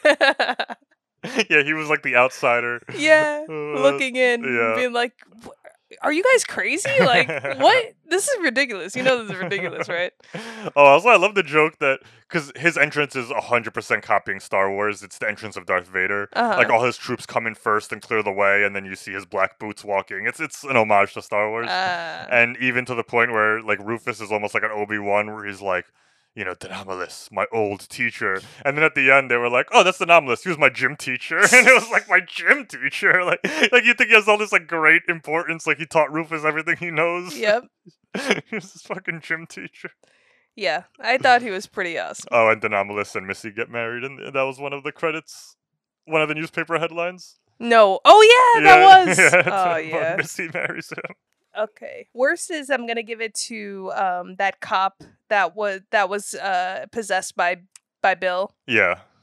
Sorry, guy. Uh, You just weren't great. But yeah. All right, I'll give you that. Yeah, he's not that great. There was a point where him and Ted's dad were walking out of the station, and Ted's dad was walking as if he were Ted. Yeah, I know. It was so crazy, but the other guy was just It's funny. like, Yeah, I don't even think he did it bad. It's just the other guy did so good. It's like, you know, back to the school analogy. It's like when the one fucking kid goes for extra credit A+, and everyone's like, well, now my 80 looks like shit. Like, Yeah. you know, like it's like he definitely did like a nice 78 out of 100, but Yeah. the other guy did fucking extra credit and everything. Yeah. All right, it hurt me to say this, but for worst, I had to go Rufus in this movie. Whoa. So, I love George Carlin, rest in peace, one of the Wow. greatest ever. So, just from a movie standpoint, he was less funny. I feel like he didn't really have any funny lines. Even in the beginning, he didn't really have any funny lines. But just from his plan, he sucked. Like, he hitched a ride on the thing as if he was like, I gotta go, same thing. But then all he did was pretend to be Pam Grier to get them in the Battle of the Bands. But then I thought about it. Even if the Anomalous never went back and killed Bill and Ted, that would still need to happen because nobody would let them into Battle of the Bands. So he would have already had to have gone back and do that plan. So it seems like, it doesn't make any sense because would he have done that if the Anomalous didn't try and travel back in time? Right. And then also that has nothing to do with stopping them from getting killed or stopping the Anomalous or warning them. Yeah. Like he does nothing. Like he could have, you know what I mean? Like I feel True. like it was all played up for the joke at the end to find out that Pam Grier was him. But in reality, what could it have hurt? Like why the disguise? Like why couldn't he have pulled them aside and been like, by the way, guys, I'm Rufus. I'm getting you in this. There's a guy coming. You know what I mean? That's so He true. had such a little impact on the story that I was almost like, why even put him in there? Well, yeah, and then why have that dramatic scene where he's, latching onto the time machine? Yeah, like, but you know what I mean? Where Yeah, I know, they yeah. wouldn't have gotten into Battle of the Bands no matter what. No, that makes sense. Yeah. So it just like I his agree. plan made no sense, and then the fact also, I mean, clearly George Carlin didn't write any of his own lines in this one because none of them were funny. And like at least like in the first one, that intro was funny, and then you could argue that he actually was making a difference by showing up from time to time. Yeah. You know what I mean? So I just thought like they just really like dropped the ball on using Rufus in this one, and then now that unfortunately George Carlin, rest in peace, we don't get a nice wrap up where he does something awesome in the third one. I mean, you never know. They might like hologram him in or I something. will be very upset if that happens. Just let him rest. Yeah. Let him rest, Carlin. Aw, So yeah, I had to give it to Rufus. Rufus as my worst. All right. I did best worst hell imagery sequence of like their fears Ooh. in terms of like what you think was the best Mayworks, the best blah blah. For me, I had to go the grandma scene. Yeah. That Um, was great. One, I never would have known that was Alex Winter if I didn't look it up. That No. makeup was fucking I fantastic. had no idea. His performance was great, and then I also just love that it almost felt like a Tim Burton movie, like the way it like went up the table, like the way they shot that birthday sequence with her blowing out the candles, and just everything about it. I just thought it was shot so creatively. I love that a lot. And I mean, I love the military teacher scene. I just love the way that it was shot. Yeah. Really. It was pretty cool. Yeah, there was only 3 to choose from, and I'll explain why, but I did have to pick military for my worst. Ooh. It's another one of those where I think they're all actually good, so I don't actually think any of them are bad. I just thought it was kind of the most like plain in terms of their fear, and the only reason I picked Keanu's with the Easter Bunny and all that stuff is I just love those animatronic bunny effects, and I actually found out it's one of the guys who worked on a lot of the Chucky sequels, Oh. and so it just gave me a lot of Chucky vibes, and I love Child's Play, so just that crazy talking bunny. I just thought it was so different. Like, yes, being afraid of military school is very obvious. This was like some weird backstory where apparently he stole his brother's Easter basket and he was afraid that he was going to get punished by the Easter Bunny. It seemed like a very dumb Ted thing to be afraid of. Yeah. So so I had to pick worst for Military Academy just out of elimination. Cool. Well, that helps me double down on my worst, which would be the Easter egg one, because I don't like Chucky. and I don't like scares. You never seen Chucky. All right. I don't need to see it. I'm good. Podcast. And just real quick, I said it earlier, but I did a quote one as well, and just our girlfriends are most chaste is the funniest fucking line, because like chaste means like you're like abstaining from sex, so, like it just seemed like such a funny word for Ted to know, and he's like, do you think they'll stay over with us if they're married? You were right, our girlfriends are most chaste. And like, I was actually kind of scared when evil Bill and Ted were like trying to like sleep with them. yeah. That gave me scary, I rapey know. vibes. Yeah, it I did. did not like Thankfully, that. knowing both these movies are PG, so like they're never gonna go too far with that. Yeah. Like I just like that it just went right away. Just the girls being disgusted with them and being like, no. I was just, startled.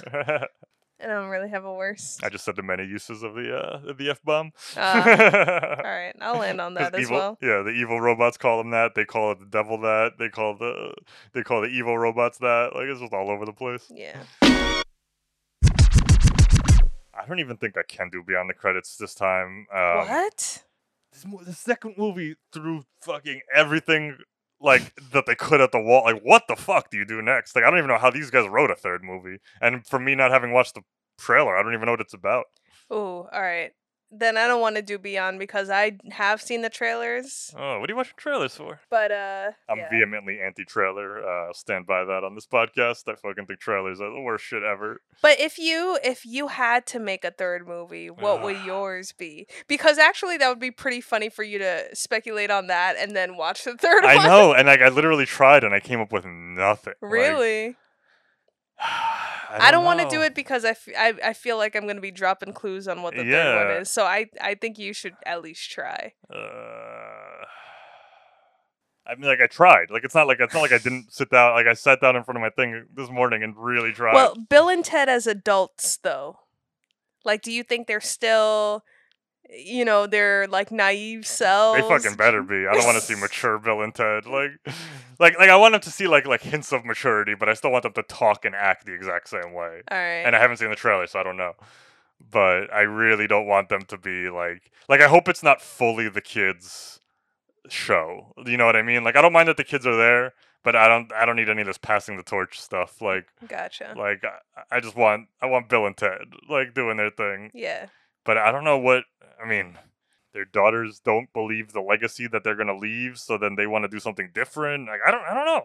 I really got nothing. Do you think that the daughters are kind of like them, like excellent, or do you think like they kind of the daughters grow up and kind of ignore how weird their dads are and are normal? Maybe yeah, like we get a Goofy movies situation. Yeah. Maybe. Yeah, maybe the daughters are like a little cooler. Maybe they update their slang to not be so 80s because they were raised in a different time period. Uh-huh. All right. I guess you'll just be... Yeah, sorry folks, got nothing. If they didn't fucking make such a weird ass sequel, I'd be able to go somewhere. But like, they died? What the fucking hell? They met the Grim Reaper. Well, you don't have to make it as elaborate and crazy. They like fucking meet Station. I don't know, man. This fucking Station gets killed and they need a new bass player. Like, I don't know what happens. All right. I got nothing. I'm sorry. It's fine. I tried. I really tried. Station. That was so funny. All right, now we went through both movies. I want to talk just more about because this was such a crazy property because it was so popular when it came out and it burned like so bright, but for such like a short amount of time that like in terms of like new stuff coming out. But basically, we had the success of the first movie in '89, immediate sequel in '91.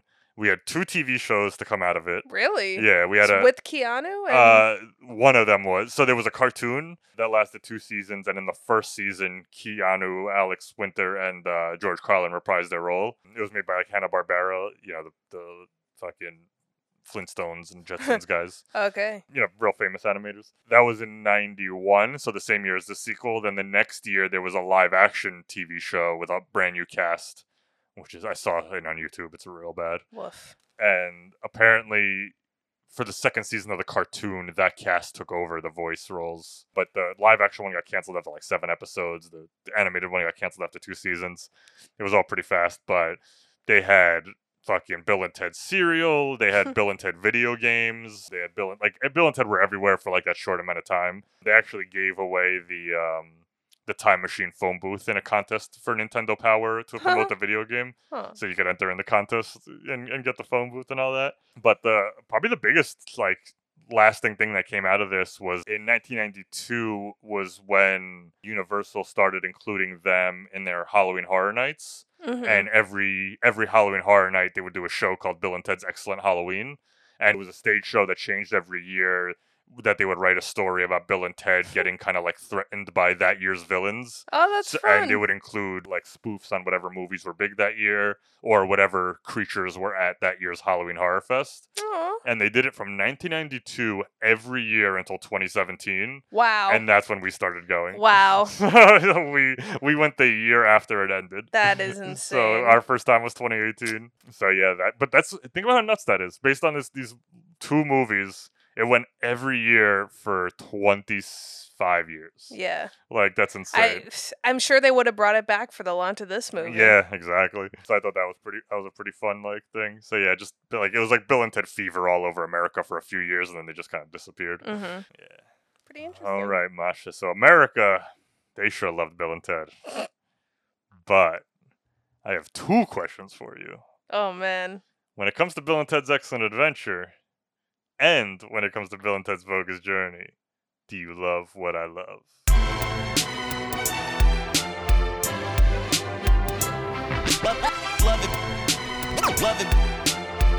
Love it.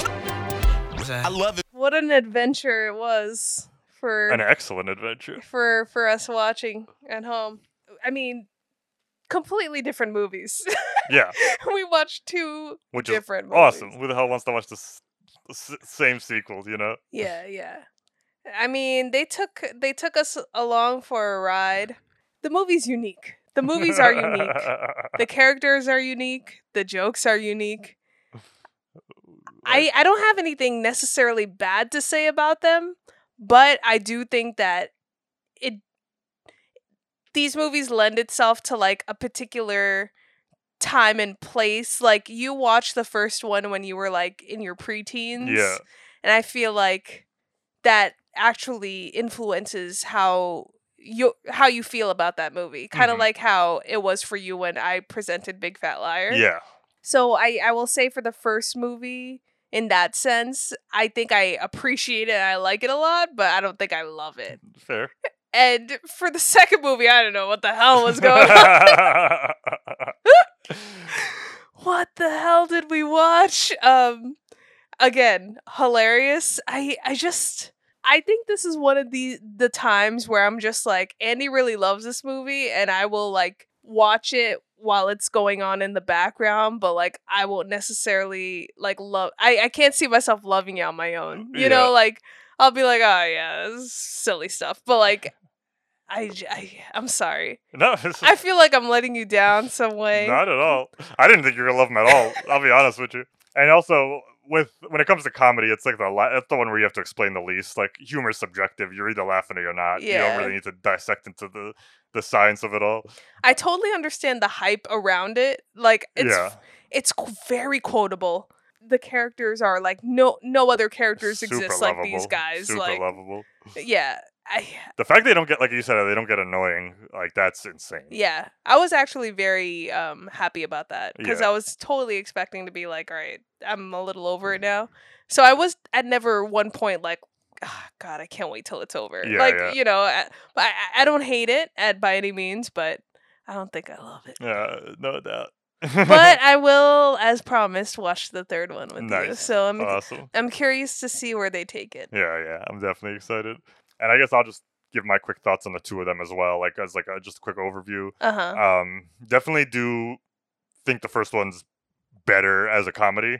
I think the first one, the writing, I think is just tighter. I think it's funnier. I think the bits like land as comedically a little more, and also like because they didn't know what they had, the way they play the characters in the first one, I just find a little bit more like not subtle. Definitely not subtle. Nothing about this subtle, but just a little more like played down where. The sequel works great, but it's a little bit like they give everybody an air guitar. Like they seem to be like, okay, everyone likes this, so we're gonna do a little bit more of this.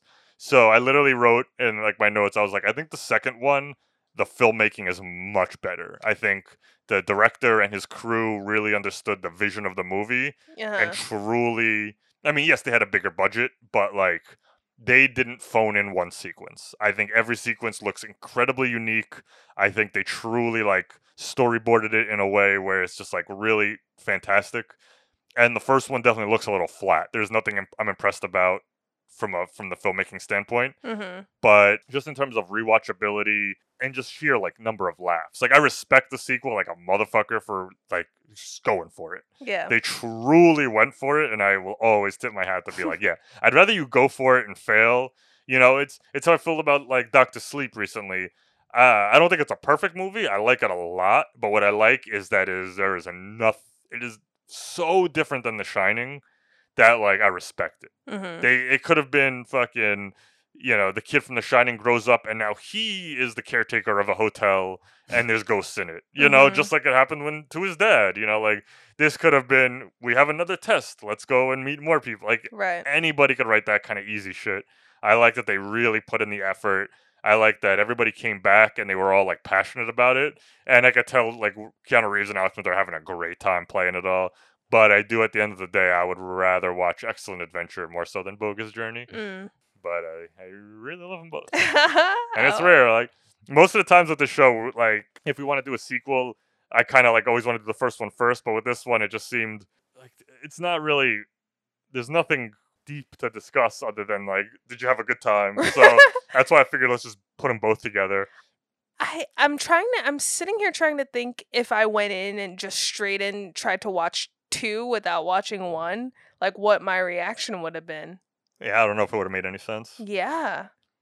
Yeah, and because they build off of everything in the first one. Like they don't like I said, they don't do that thing where they act like shit didn't happen or didn't matter. Yeah. Like, you know, like everything from them believing they're about to go on another time adventure, like all that. Yeah, I really do think you had to have watched 1 because if you didn't, like, you'd be like, who are these British girls? Why are they referencing medieval times? Exactly. Like, yeah. There would be so much. So it's actually pretty interesting that they didn't. Even just like why, like, how do Bill and Ted know that they're going to be the saviors of the world? Like shit like that. So I feel like usually with sequel studios are like, make sure you write for people who wouldn't have watched the first one. Yeah. I feel like this one they didn't do it at all. Yeah. Oh, so yeah. that was pretty interesting. I think as a sequel, it's especially. I mean, a lot of sequels aren't good, but in comedy, most sequels aren't good.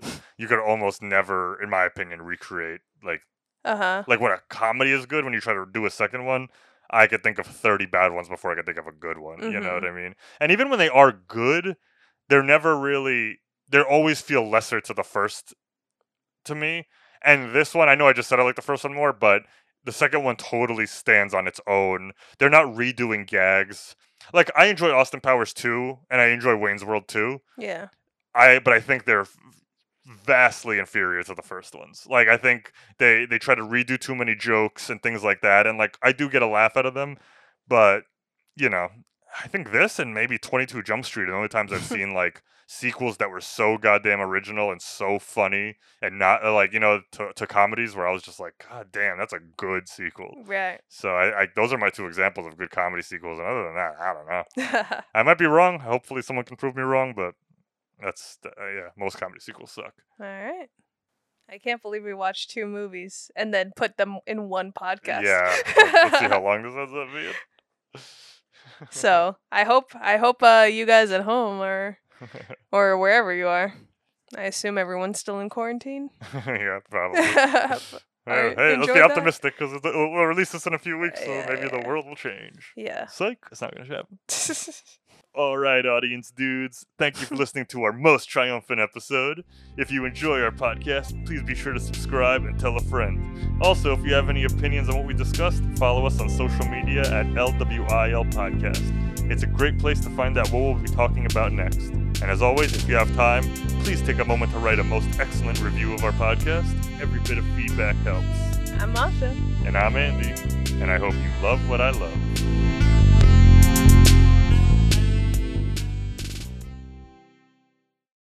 San Dimas High Football rules!